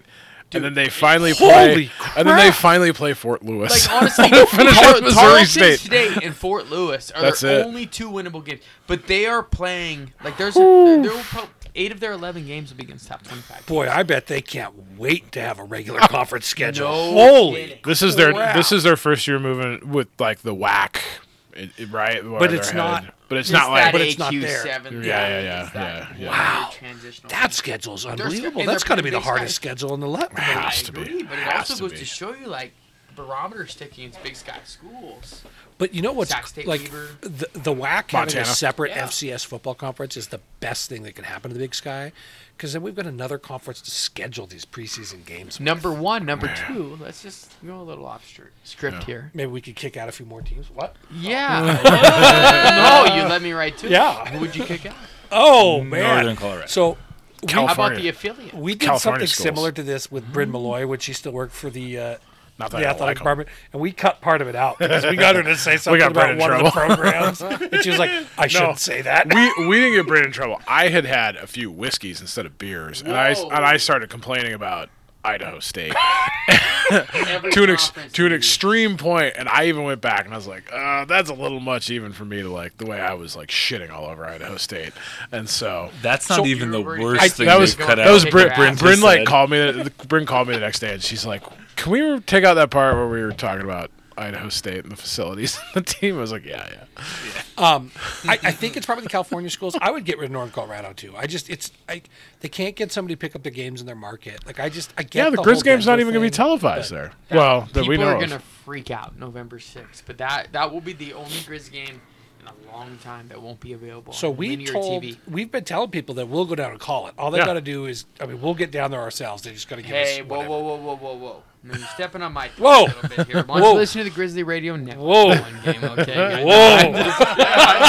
I'm just- hey, you know what? Hey, I will throw the 3 of you on the sideline. Hey, there and, we like, go. share a mic. Yep. But it needs to be the Grizzly Radio Network feed, guys. All three of us Dude, with one let's So, microphone. you guys can share it.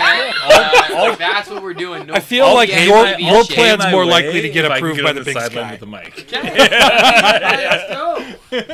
There's a seat by the bathroom in the plane that you could sit next to. Awesome. Awesome. Yeah, we could do that. All right. Okay, so hold on. What I have on the spreadsheet, Mike and Riley have Weber Okay. Against Dixie? against Dixie. Yeah, I got Weber. I got Weber too. Inconvincing. And who do you have? Really? Ooh. No, I'm gonna go. So the only thing we've differentiated ourselves on is Mike picked Sac State over. But this is Northern what I Iowa. do. I feel like I have to change things up because otherwise it'd be a boring Well, podcast. and that's why I You're wanted welcome. to change things up and pick Dixie, but Just like you think that Chris Brown should start a quarterback next week? Whoa! We did not say that. oh, Mike, Riley! Kind of the you sense I got, Mike. planted your Chris Brown flag. Wow! I'm just telling you, Chris Nation, let's squash it, okay? Yeah. Chris Brown's going to be awesome. There is But this no year, there's no quarterback. Thank you, Luke. There's no quarterback controversy this year. I have a whole conspiracy theory on this. If we want to go down this This rabbit is hole, when we went to practice 3 years ago together, and you were telling me about there should be quarterback Chris Brown. controversy. No, Chris you Brown. just want Well, I Chris remember Brown. the first You time I wanted to saw throw a Chris touchdown Brown, I against was the like, Cats for 5 oh years. my God! He Like will. this guy. He'll throw plenty of touchdowns against the Cats. in future. I think that Bobby strongly feels that Humphrey is the best leader for the team. Correct. B, I think that Bobby really likes Brint. And he doesn't want to give Chris Brown too much of a head start. So those guys got to go in, on somewhat even keel for that QB competition next spring. Mike, when are you gonna sell your own Nugent brand Kool-Aid? It's like I know we've only been doing this pod for a short time period in the like bigger picture of Grizzly football, but I am always looking for the next QB. Like, I'm the least loyal Griz QB guy there. That's true. If you're a Griz QB, I can tell you, all my years of watching practice with Mike, it's usually the backup, right? I'm always in the backup, and we'll bet steak dinners on it. And honest, I remember that. I mo- remember that with some folk camp. the most conflicted I saw Mike was when suddenly Dalton Sneed was pushing Gresh Jensen, and I'd missed a few practices. Right, it was in the spring, and because Gresh had played a bunch the year before, and Gresh is our guy, and it was like the Gresh same is kind the of. next It was this Dave Reese Phillips Dickinson. versus Gresh Jensen, Remember that? because it was like because we're watching Reese, and it was actually kind of a fascinating, similar, where it was like, Gresh has more upside, but Reese is the senior leader, and blah blah blah blah blah. Which is but then who of course, Gresh picks. but then Reese shatters his leg and is done for. I His still career's over. maintain they should have picked Gresh that year. I mean, I wasn't wrong. But so then, the spring comes along, and here comes Dalton Sneed and Bobby Houck, and then you missed a few practices, and I think I can't remember what it was. I texted you, and you're like, Dalton Sneed's looking really good, and I'm having a hard time with that. Because I was like excited about the new QB, but like, Okay, we need to get back to the picks. Okay, all right. the Everyone picks. picks Weber. Cal Poly's at Fresno State. Fresno beat Cal. I think they're going to beat Cal Poly. Fresno. Bad. Yeah. Yeah. And then Idaho State goes to Nevada.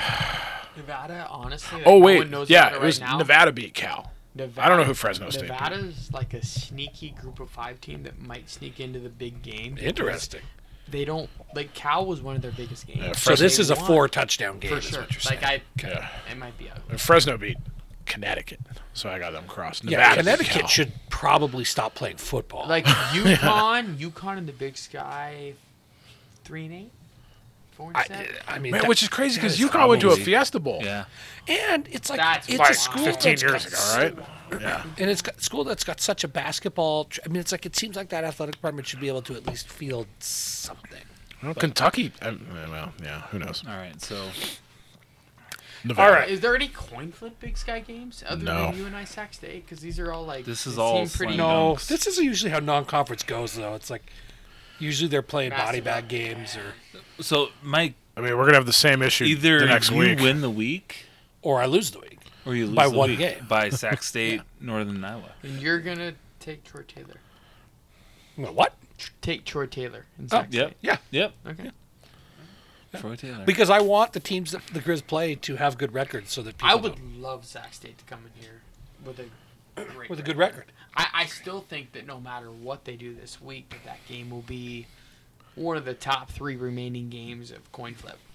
I do. I think Eastern, the Cats. Do and we Sac go State. to Davis this year? Nope. No, we don't play 'em. We No, don't play 'em. Don't play Davis. Don't play Weber.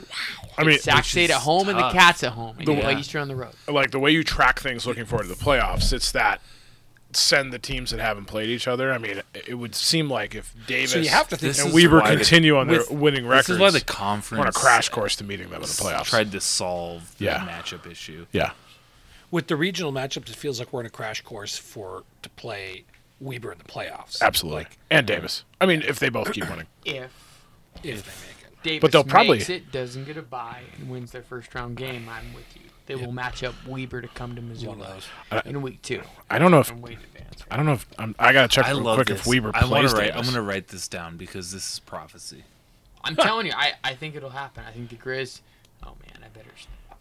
All right. All right. That shady On is that talking. note, what's next, All right, Mike? we got listener questions, I then do. we'll wrap Ooh, up. First it's not one. a peanut butter question again. We have Well, the those best. come, We but have the best. We have some. first comes from my Not peanut butter. brother, who's a 2-time UW grad, who Ooh, I this was week- going to go to the game with. But he's a Griz fan. You know, he was touring, and he is pumped. Like, he is all in. I mean, he's a big Griz fan, so he's all in. Watched the highlights again today. So he wants to know, he's got a couple questions. Is UM just super good, or does UW suck and was having a weird day? UM's super good. I'll take it. Agree. I don't think UW is. I would say I feel like UW wasn't fully prepared for what they saw. Spot on. And I think that if you look back at it historically, right, this is the 5th FCS team to beat a ranked FBS. If you go back and look at it, the other FBS teams that were ranked and lost all went to a bowl game. which means that they were not overrated, that they were still upper echelon of the FBS. And I feel Washington's in that category. Are they going to win the Pac-12? Probably not.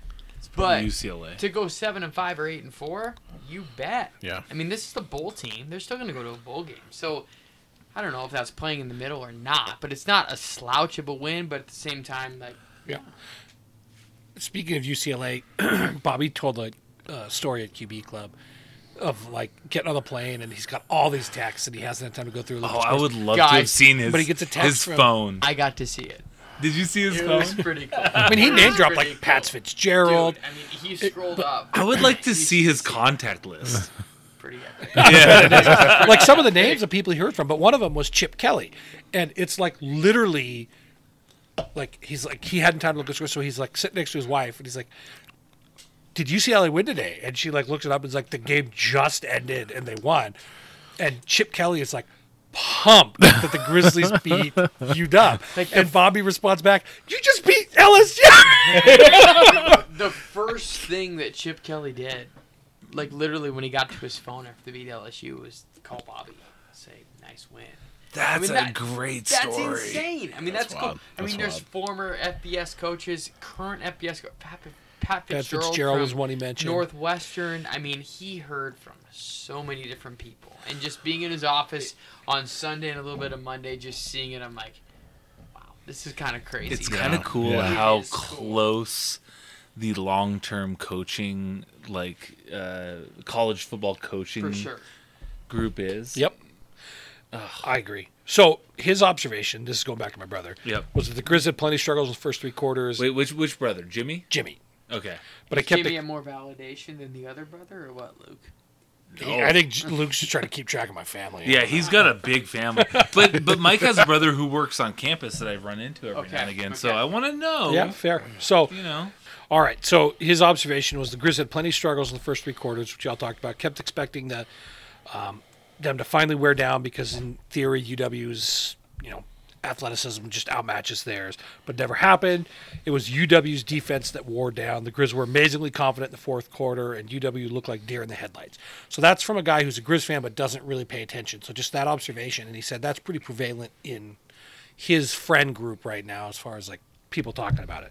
So his question is, how does the final interception rank among greatest football moments of all time? Okay, well, you've got Andy Larson's kick to win 95. You've got Vince Huntsberger's interception to seal 2001.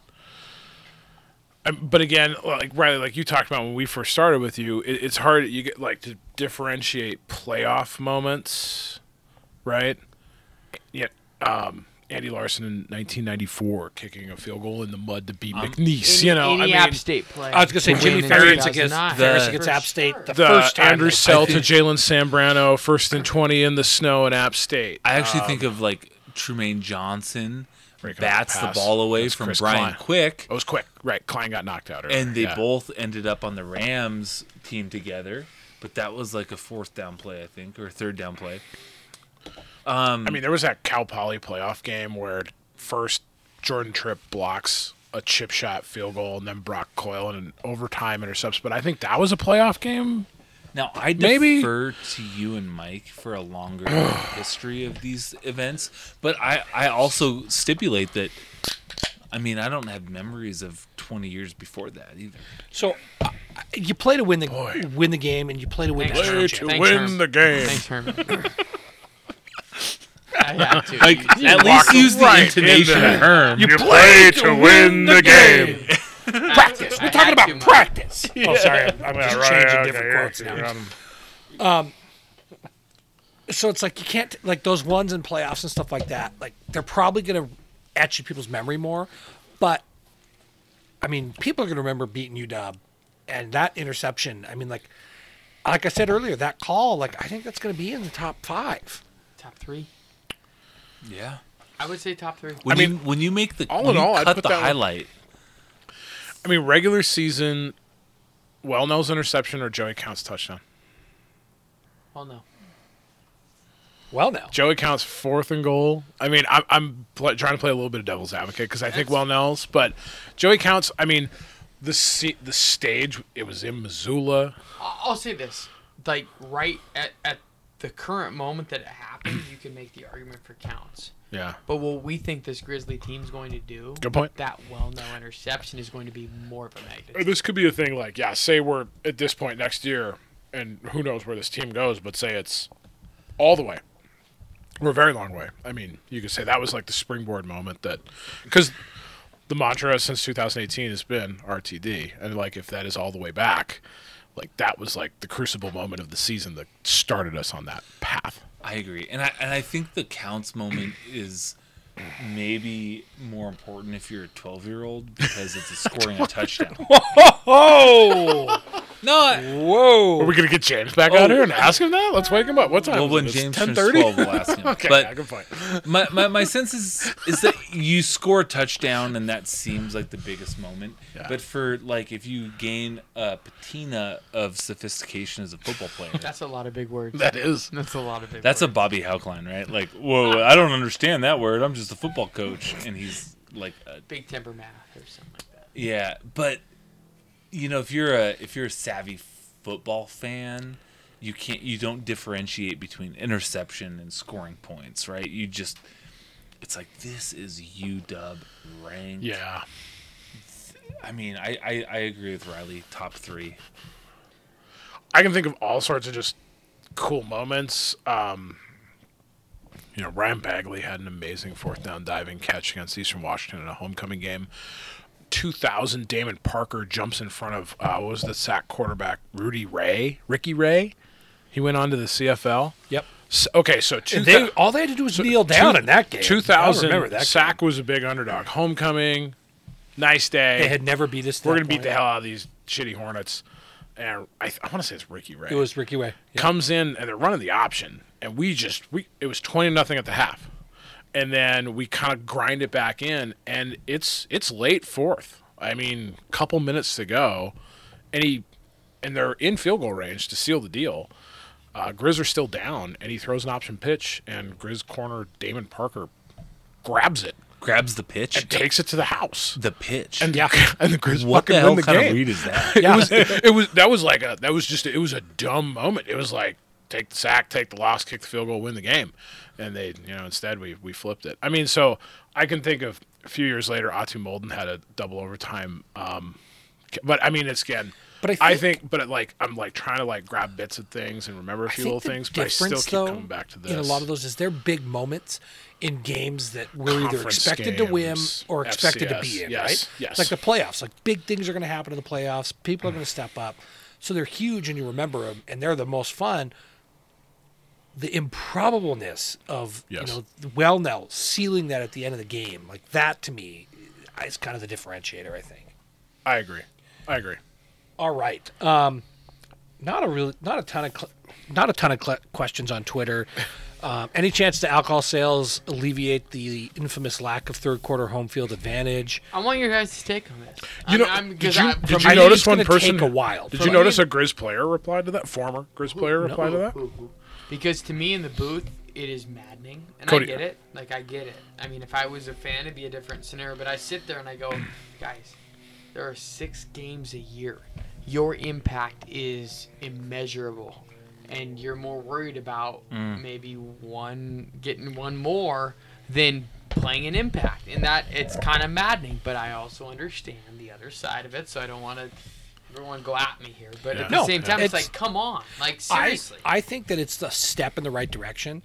And I think what really will do it is if this beer garden idea works out and they get to a point where they can just start serving beer at the concession stands in some Cross fashion, fingers, hopefully. I think that changes things. What's the response from a former Griz player, Brint? Just basically saying something, just like the best way to do it is don't have limits on beer sales and don't let people back into the stadium if they leave.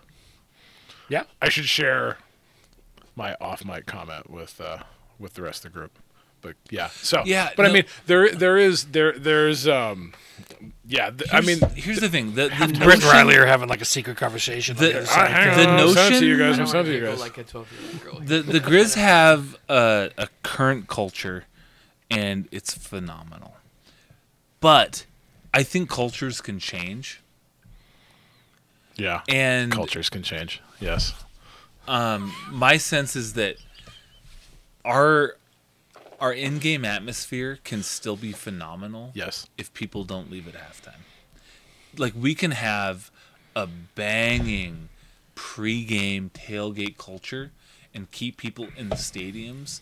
And what I think the result is a phenomenal opening third quarter. It just has to be a culture change. It does. Like, people It does. stay in the stadium. We're great. We have a great pre-game tailgate like every other college and professional sporting team out there. And that needs to be the evolution of Griz football fandom culture. I agree with that, but I think people don't realize that other teams strategize throughout the week. Like, it's hard to fathom this, but I'm telling you guys out there, it's a real thing. Whether it's coaching staff X or Y or Z, they come together on their meetings on Wednesday and say, hey, we are going to make sure that we take the ball offensively to start the third quarter because there's not fans there. Interesting. So if you want to talk about having an impact, I'm telling you, the fact that you leave your seats in the third quarter and you're non-existent until the 5-minute mark in the third quarter, that makes an impact. Or you don't come back at all. Right. So if you want to help this team, and this is not just me saying, hey, you need to be back in your seat, whatever.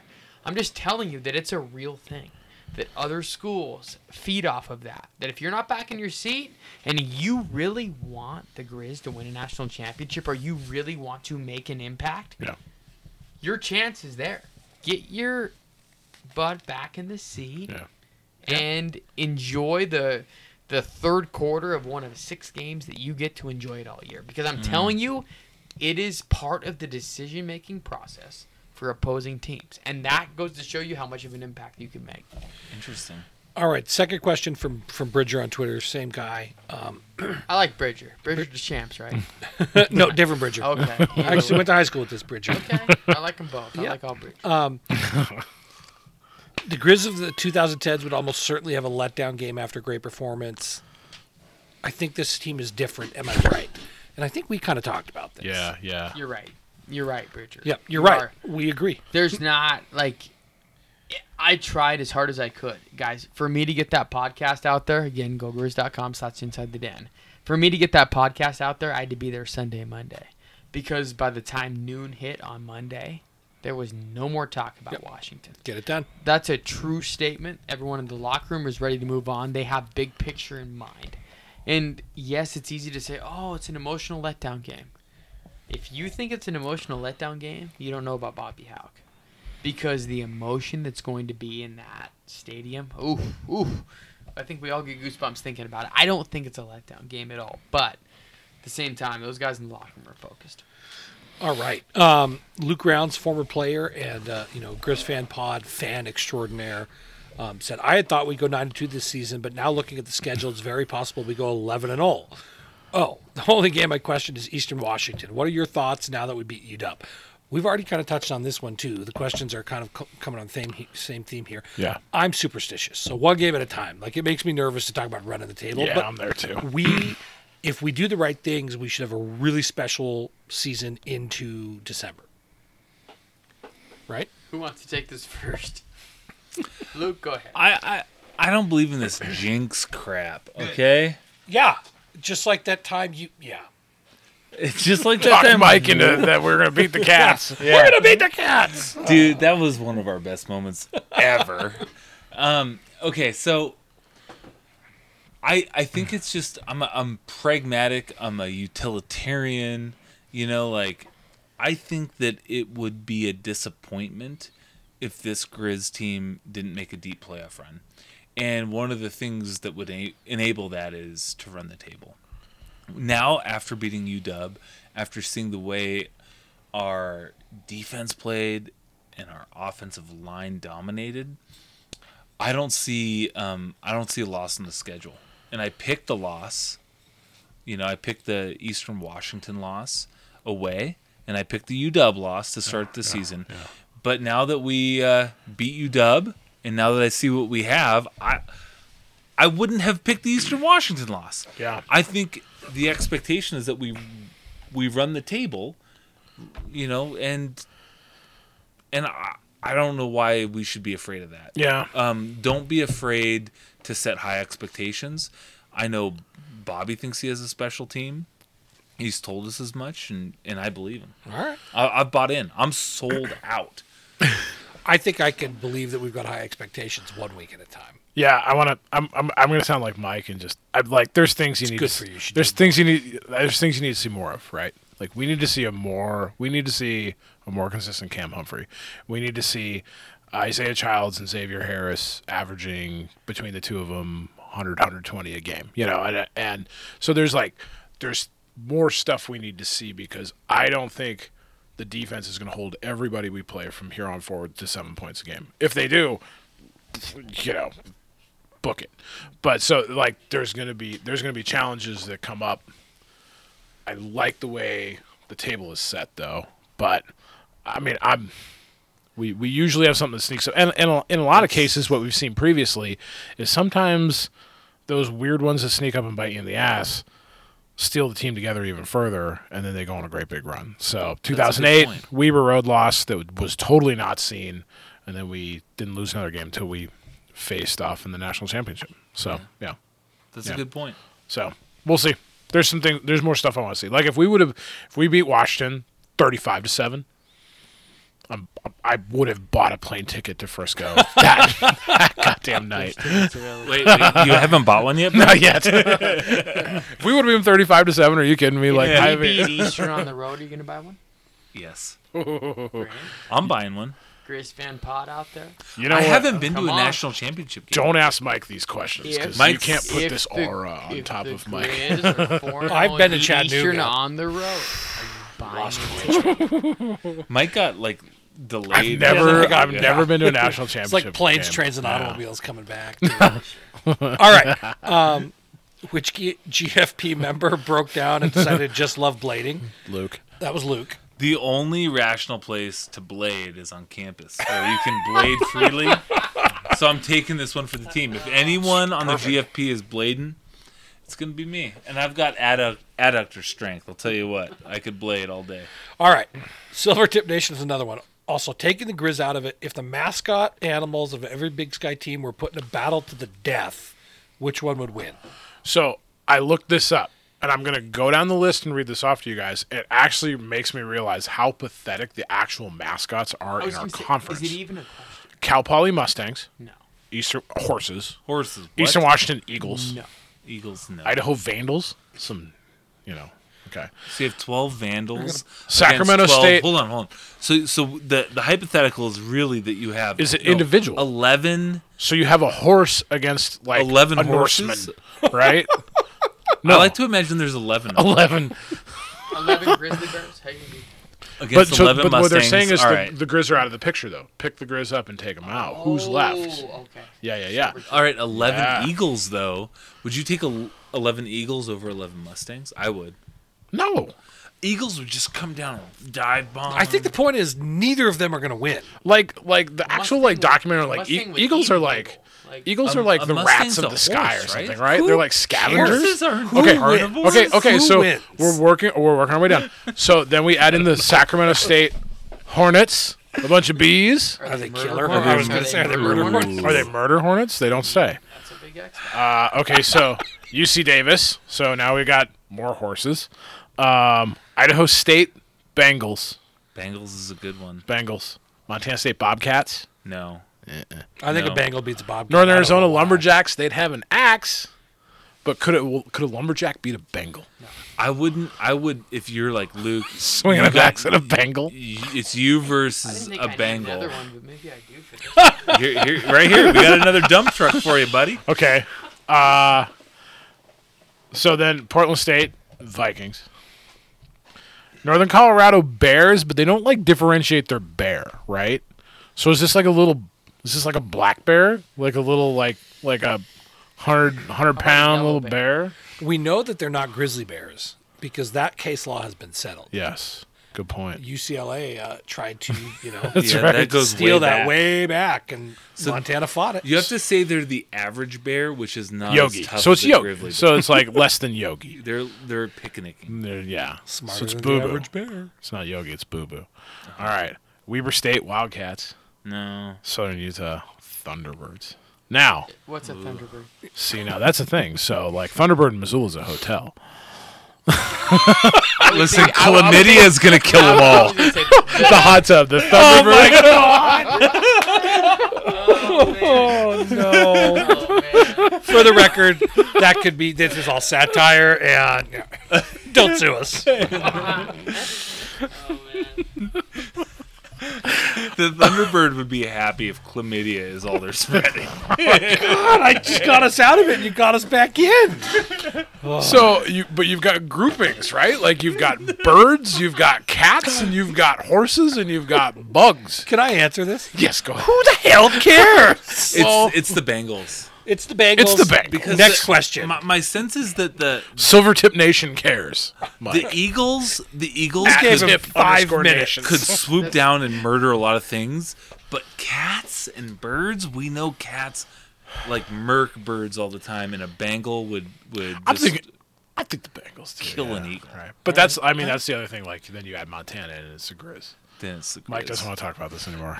All right, that's Mike's it for Twitter. uncomfortable. Anything good on Eagles? No, I'm just. Anything good on Ever Eagles? since I mentioned chlamydia, That Mike's been knocks him uncomfortable. Okay. I'm trying to move on so we don't get sued by any more local businesses. Okay, so I'm going to go through a bunch of these because I feel like we talked about a lot of these, but I want to recognize that the question was asked. So, PDX Grizzly asked a handful of questions, such as... By the way, hold on. Do you guys know all these guys behind their Twitter handles? Or We know a like handful. Griz we know a handle? handful. We know a of handful, them, but yeah. no. Like you can put a face to the name. Well, just a few of them. We could put faces. I mean, like, some of them come up to my tailgate and introduce themselves, so I'd like I know to a meet handful. Yeah. I would. I'm just curious if you. Some of them are completely mysterious. Yes, some are totally mysterious. So PDX asked us like when we knew the Grizz were going to win. We've talked about that. Plenty of talk on Cam Humphrey. I think we've done plenty of that. Reaction to Hicks Onu's hit that flipped the wide receiver upside down. I mean, I think we kind of touched That was on kind of the same moment I feel that like the offensive lineman when Bobby had that moment of hey Yeah. we're ready to compete. Like I felt the same way from the defense that when Omar flipped Giles Jackson over, it's kind of like hey Yeah. we're ready to play. We're not Yeah. backing down to you guys. So I kind of feel the same regarded that. Yep. Yeah. And Get Him Grizz asked us about what a win like this does for Montana. We've gone pretty deep in that. But he did also follow up with how badly did we beat up on those 50 10-year-olds after the win on Saturday? We were asked the week before, fighting, what was it, 50 10-year-olds or 10 50-year-olds? Which would you do? And you guys said 50 10-year-olds? We did, and then James threw down and suggested we couldn't beat some of his friends. Everett Grizz, Mike, is wondering how Pod Dog celebrated the victory. Well, he was happy Riley came. Yeah, that's true. That's true. What time did you guys go to bed Saturday night? Well, I was camping with some buddies, so it was late. I I had actually some whiskey. Like how late? I think it was 2 a.m. Okay. Come on, Brant. I think I looked at my phone. I think I still sent a text at 2:20 in the morning. But I took this Liquid RX stuff for the first time. Lifesaver. Liquid RX. Yeah. That sounds Something Costco sells. shady. I don't Brent's not remember. gonna pass this I next closed drug the test. bars down, Good. and it was so fun. Oh, we got back at about 1:30, and not that we were raging for it, but we're like, God, it'd be great to have a drink and celebrate. It was so fun. Like randomly, just You wanna celebrate. randomly, You want to enjoy that. the bars would go like, ole, ole, ole, and then like the Montana Grizzlies. It would just break out in the bar for no so great. explainable reason, and it was wonderful. Nice. Okay. Luke, a specific question for you. Would you rather have unlimited beer for 5 years? I'm going to change this a little bit because Everett was unaware of this. Or your own personal laser tag facility. The original question was Missoula's own, where people pointed out Missoula has a laser tag facility. And it's for sale, so hey. For all those out there, technically- sweating. Thinking you're saying today. This is a lot of pressure. I love laser tag. I will. I mean, clearly, if Okay. it's a decision. No, I've actually only played it once. But following the one time I played laser tag, I had 2 dreams the next week about it. Was it because you beat Brint and Mike so bad? No, I wasn't there. I finished. I did finished. beat me. I finished number 5 overall, and you can pick a name for yourself, and I was the White Walker. Oh, Lord. And That's I beat all of our friends and a bunch of 11 and 12-year-olds. I would probably say free beer because I drink beer way more than I play laser tag. But listen, dude, I'm thinking about buying laser tag now that I know it's for sale. Yeah. All right. Okay. Luke is buying the hub. Full disclosure. We pointed out to Egriz that we had to push our recording over for a night because, Luke, you had a couple drafts. And so Everett did add some advice saying if he's still available in the third round, you should get McCaffrey.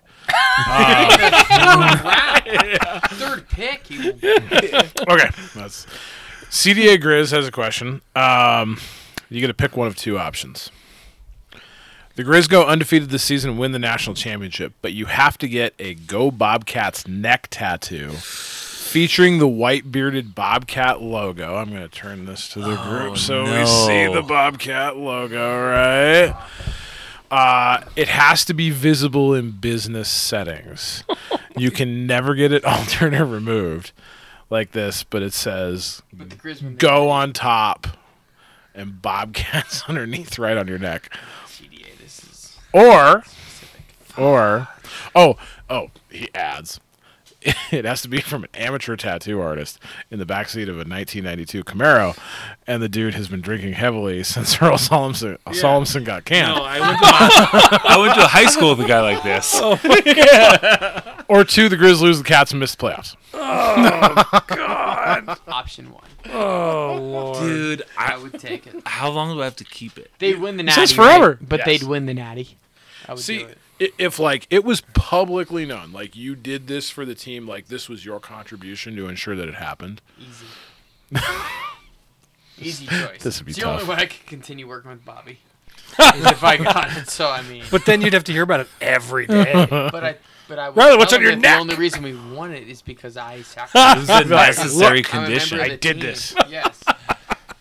Oh my god! And he never has to look at my neck. So Okay, you know what? That's tough. that's a really good one. CDA. CDA. Good question, These are his CDA. questions. Yes, this is where he gets us. Is it only one We're- season we're where we pretty lose sure the Cats and miss the playoffs? Yes.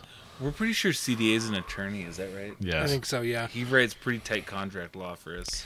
And we CDA, always would were you be finding our attorney? technicalities. So yeah, when the Thunderbirds sues us, would you help us out? That's a disclaimer. Oh, we have one from Montana Parlay. Oh God. Yeah. Let me hang on. I might have. Well, wait. You haven't answered the question. Tattoo or no? I would do the tat. You do it. Listen, Luke's in. My body is My- a temple. I mean, if Luke's doing the tat, Riley's doing the tat. I mean, Yeah, we're getting. Yeah. We're all doing the tat. CDA. We're all doing you it. son of a gun. We've waited 20 years for All the right. CDA. Yeah. We're doing it. Okay. So, question on Western Illinois, which is how many interceptions do you think we'll have? Because they're going to throw it. They're going to put in the air 40, 50 times. Over under 2.5. Go. I think 3. Over. Yeah, that Cody Cleve here says over under is 3. I'm going to say 2. Ooh. I'm going to, yeah. 2.5. Question kind of what we talked about, just some of the stuff with, roughing the passer penalties. I think we already touched on that a little bit. And I do believe that, Putter asks, I'm going to spin this a little differently, and maybe Riley, have you heard this? Has Bobby had any conversations with the coaching staff at Bemidji State in the last few days? Oh my God. Okay. Now, I was going to ask him this at QB Club, but we ran out of I time. promise this is not normally a broadcast tease, but I promise you, because I have sat in Bobby's office on Monday, and I mentioned this to him, and this is the tease. Listen to the coaches show, because we are going to have half a segment about Bemidji State. So I will say you need to listen to the coaches I'm show. in. tomorrow Well, he night made- on Wednesday, so- whenever He this made is posted. some offhanded comment in the For press sure, today. but here's the Yeah. thing: if you listen to it, he No. paused. Oh, he wasn't quantifies trying it. to- Yeah. He wasn't trying to throw and it's any not. program under the It's bus. not a belittling thing. It's they're a D2 No. program. It's the point. Yeah, people are sensitive. But here's my part. Where was Bemidji State when we wanted to play an opponent in the spring? They weren't coming. You want to come over here? Come on over. good point. Let's go. I had to Google if that was I was a going to real say, how many program. people know Name their Bemidji mascots. State? Go. Owls. Beavers. Oh. The Beavers. I thought maybe it was going to be the Bemidji Klan, State like butt Simon hurts. Fraser. They're a hockey school. Yeah. They're a hockey school. So That will be talked about. Tyler Coach. Hobbs, former Griz Yeah. D lineman, up? is his wife, Griz golfer, but from Bemidji. Really? And so I texted him that clip, and apparently it was a pretty hot topic in the Hobbs household. Yeah, I'm glad we fired them up. They're a pretty good program. I did look this up because I was writing questions. for the Their coaches show. are like tweeting at Bobby. Is like, They're what the tweeting hell? Bobby, 5 straight winning seasons, so good job, Beavers. You're great. But if you want to come over here and saddle up, go right ahead. And still, Bobby's point was proven correctly. Yeah. Yeah, 'cause Bemidji State is not Washington. it wasn't a negative. It was an analogy. It was. Well, the reporter that asked the question was trying to dumb down the win over Washington. And Bobby, for good reason, was saying, no. We're not doing that. This is different. This isn't. And you could have inserted 300 schools there. It just so happened to be Bemidji State. Bemidji State. Whatever D2 or D3 school you wanted. He was just making the point that this is not normal. This is not what college football's used to. So it's funny, and I believe it, is the power of social media, right? And it's the only way this thing's blown up the way it has. But hell, I'd love to see Bemidji State come here for a non-conference game. It'd be a great story. It would be. Wouldn't I don't really I mean, support playing D2s, so I mean, I get that. if they want to move up to FCS, they can come. Okay, Mike, I have a question for you. Okay. This is from Montana Parlay. Okay. What's Montana Parlay's succession rate? Terrible. Terrible. I think I know who Montana. Montana Parlay is a degenerate gambler who is a great guy, Okay. but I worry that he spends too much money gambling. Okay. I think I might know who Montana Parley is, but neither here nor there. You might not. You might. Well, Billions guy. Yeah, I was Yeah. going to say. Oh. Yeah. Okay. I know exactly. okay. They share a area of the state. We might have went to the same elementary school. Oh. Oh! How about that for Okay, a little so insight? you know how degenerate this guy is. Uh-huh. Yeah. I know All his right. brothers too. By the way. But he asks us, from a gambling perspective, if I had the Griz money line, would I have wanted the Griz to go for the TD with 3 minutes left instead of kicking the short field goal to go up 6? What did you guys think in the moment? So, okay, I mean, here's the thing, though.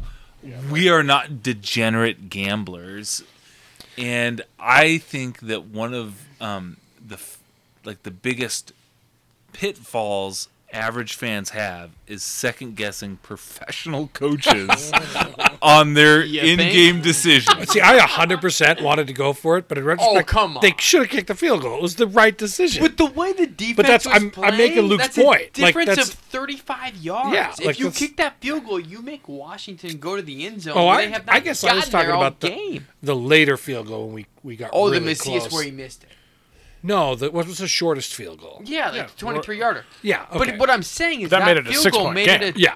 where it made it where they had to No, go it was all the way right in end call. zone. But that's I'm making Luke's point. Like, we all sit here in the moment like, oh my God, they should have went for it. But no, I get it. Oh yeah, and I thought it was a great call kicking the 50-yard field goal to try and win it.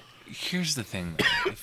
If you're laying Montana money line, Against UW. Against I mean, UW. that's what 15 to 1, 10 to 1. right? Like, What was it? I don't even know.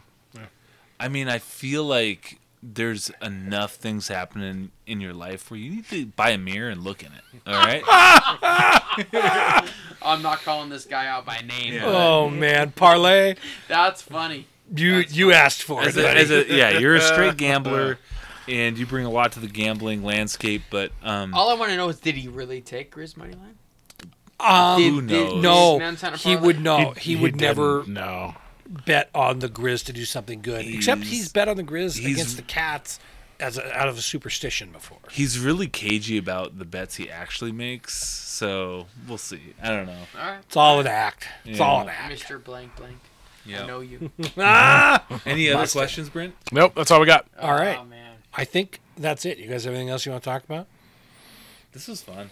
This is great, and it stayed nice. I don't know how many more we can do outside I before we have didn't to go even back need your inside. sweatshirt, But Mike. This is good. I thought I was it gonna stayed need one. nice. Yeah. Hey, Riley, thanks for joining us and dude. giving us more time than you thought you could. Guys, That's fantastic. I mean, this is awesome. This is what it's all about. Like, I love it. You guys love it. This is. I mean, hey, you had some shadies for me too. I mean, that didn't hurt whatsoever. But no, we'll make this more of of a regular occurrence. I absolutely love it, and Griz Nation is why we all love this, right? I mean, there is care and interest in all of it, and I think we're all, I mean, despite all the last, hour and a half, 2 hours, whatever this is, there is buzz around this program. Absolutely. And it is going to be a fun ride. We get a front row seat at it, and anytime time allows, I'm more than happy to jump on. This is awesome. Nice. Excellent. Nice. Awesome. Well, we appreciate it.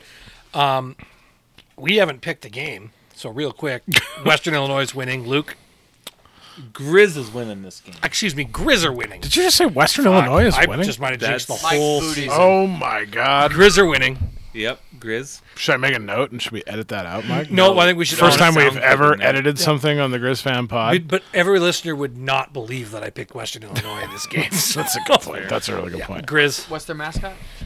Leathernecks. Leathernecks. All right. First non-military institute to have their own specific nickname since 1921. There you go. Fun fact. Man, someone started to do their homework. All right. Hey, guys. I have the Griz winning as well. Thanks, Mike.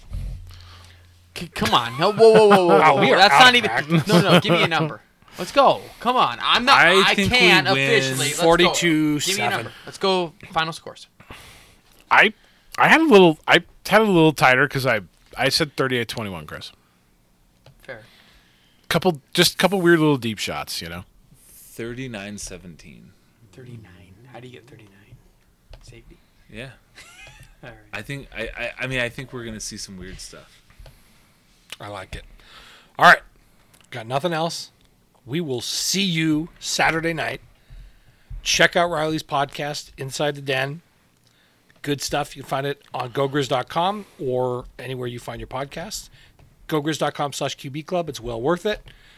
I think that's it. Anything else, Luke? Nope. Brett? Good. Riley's good? All right. Go Griz. Fight on.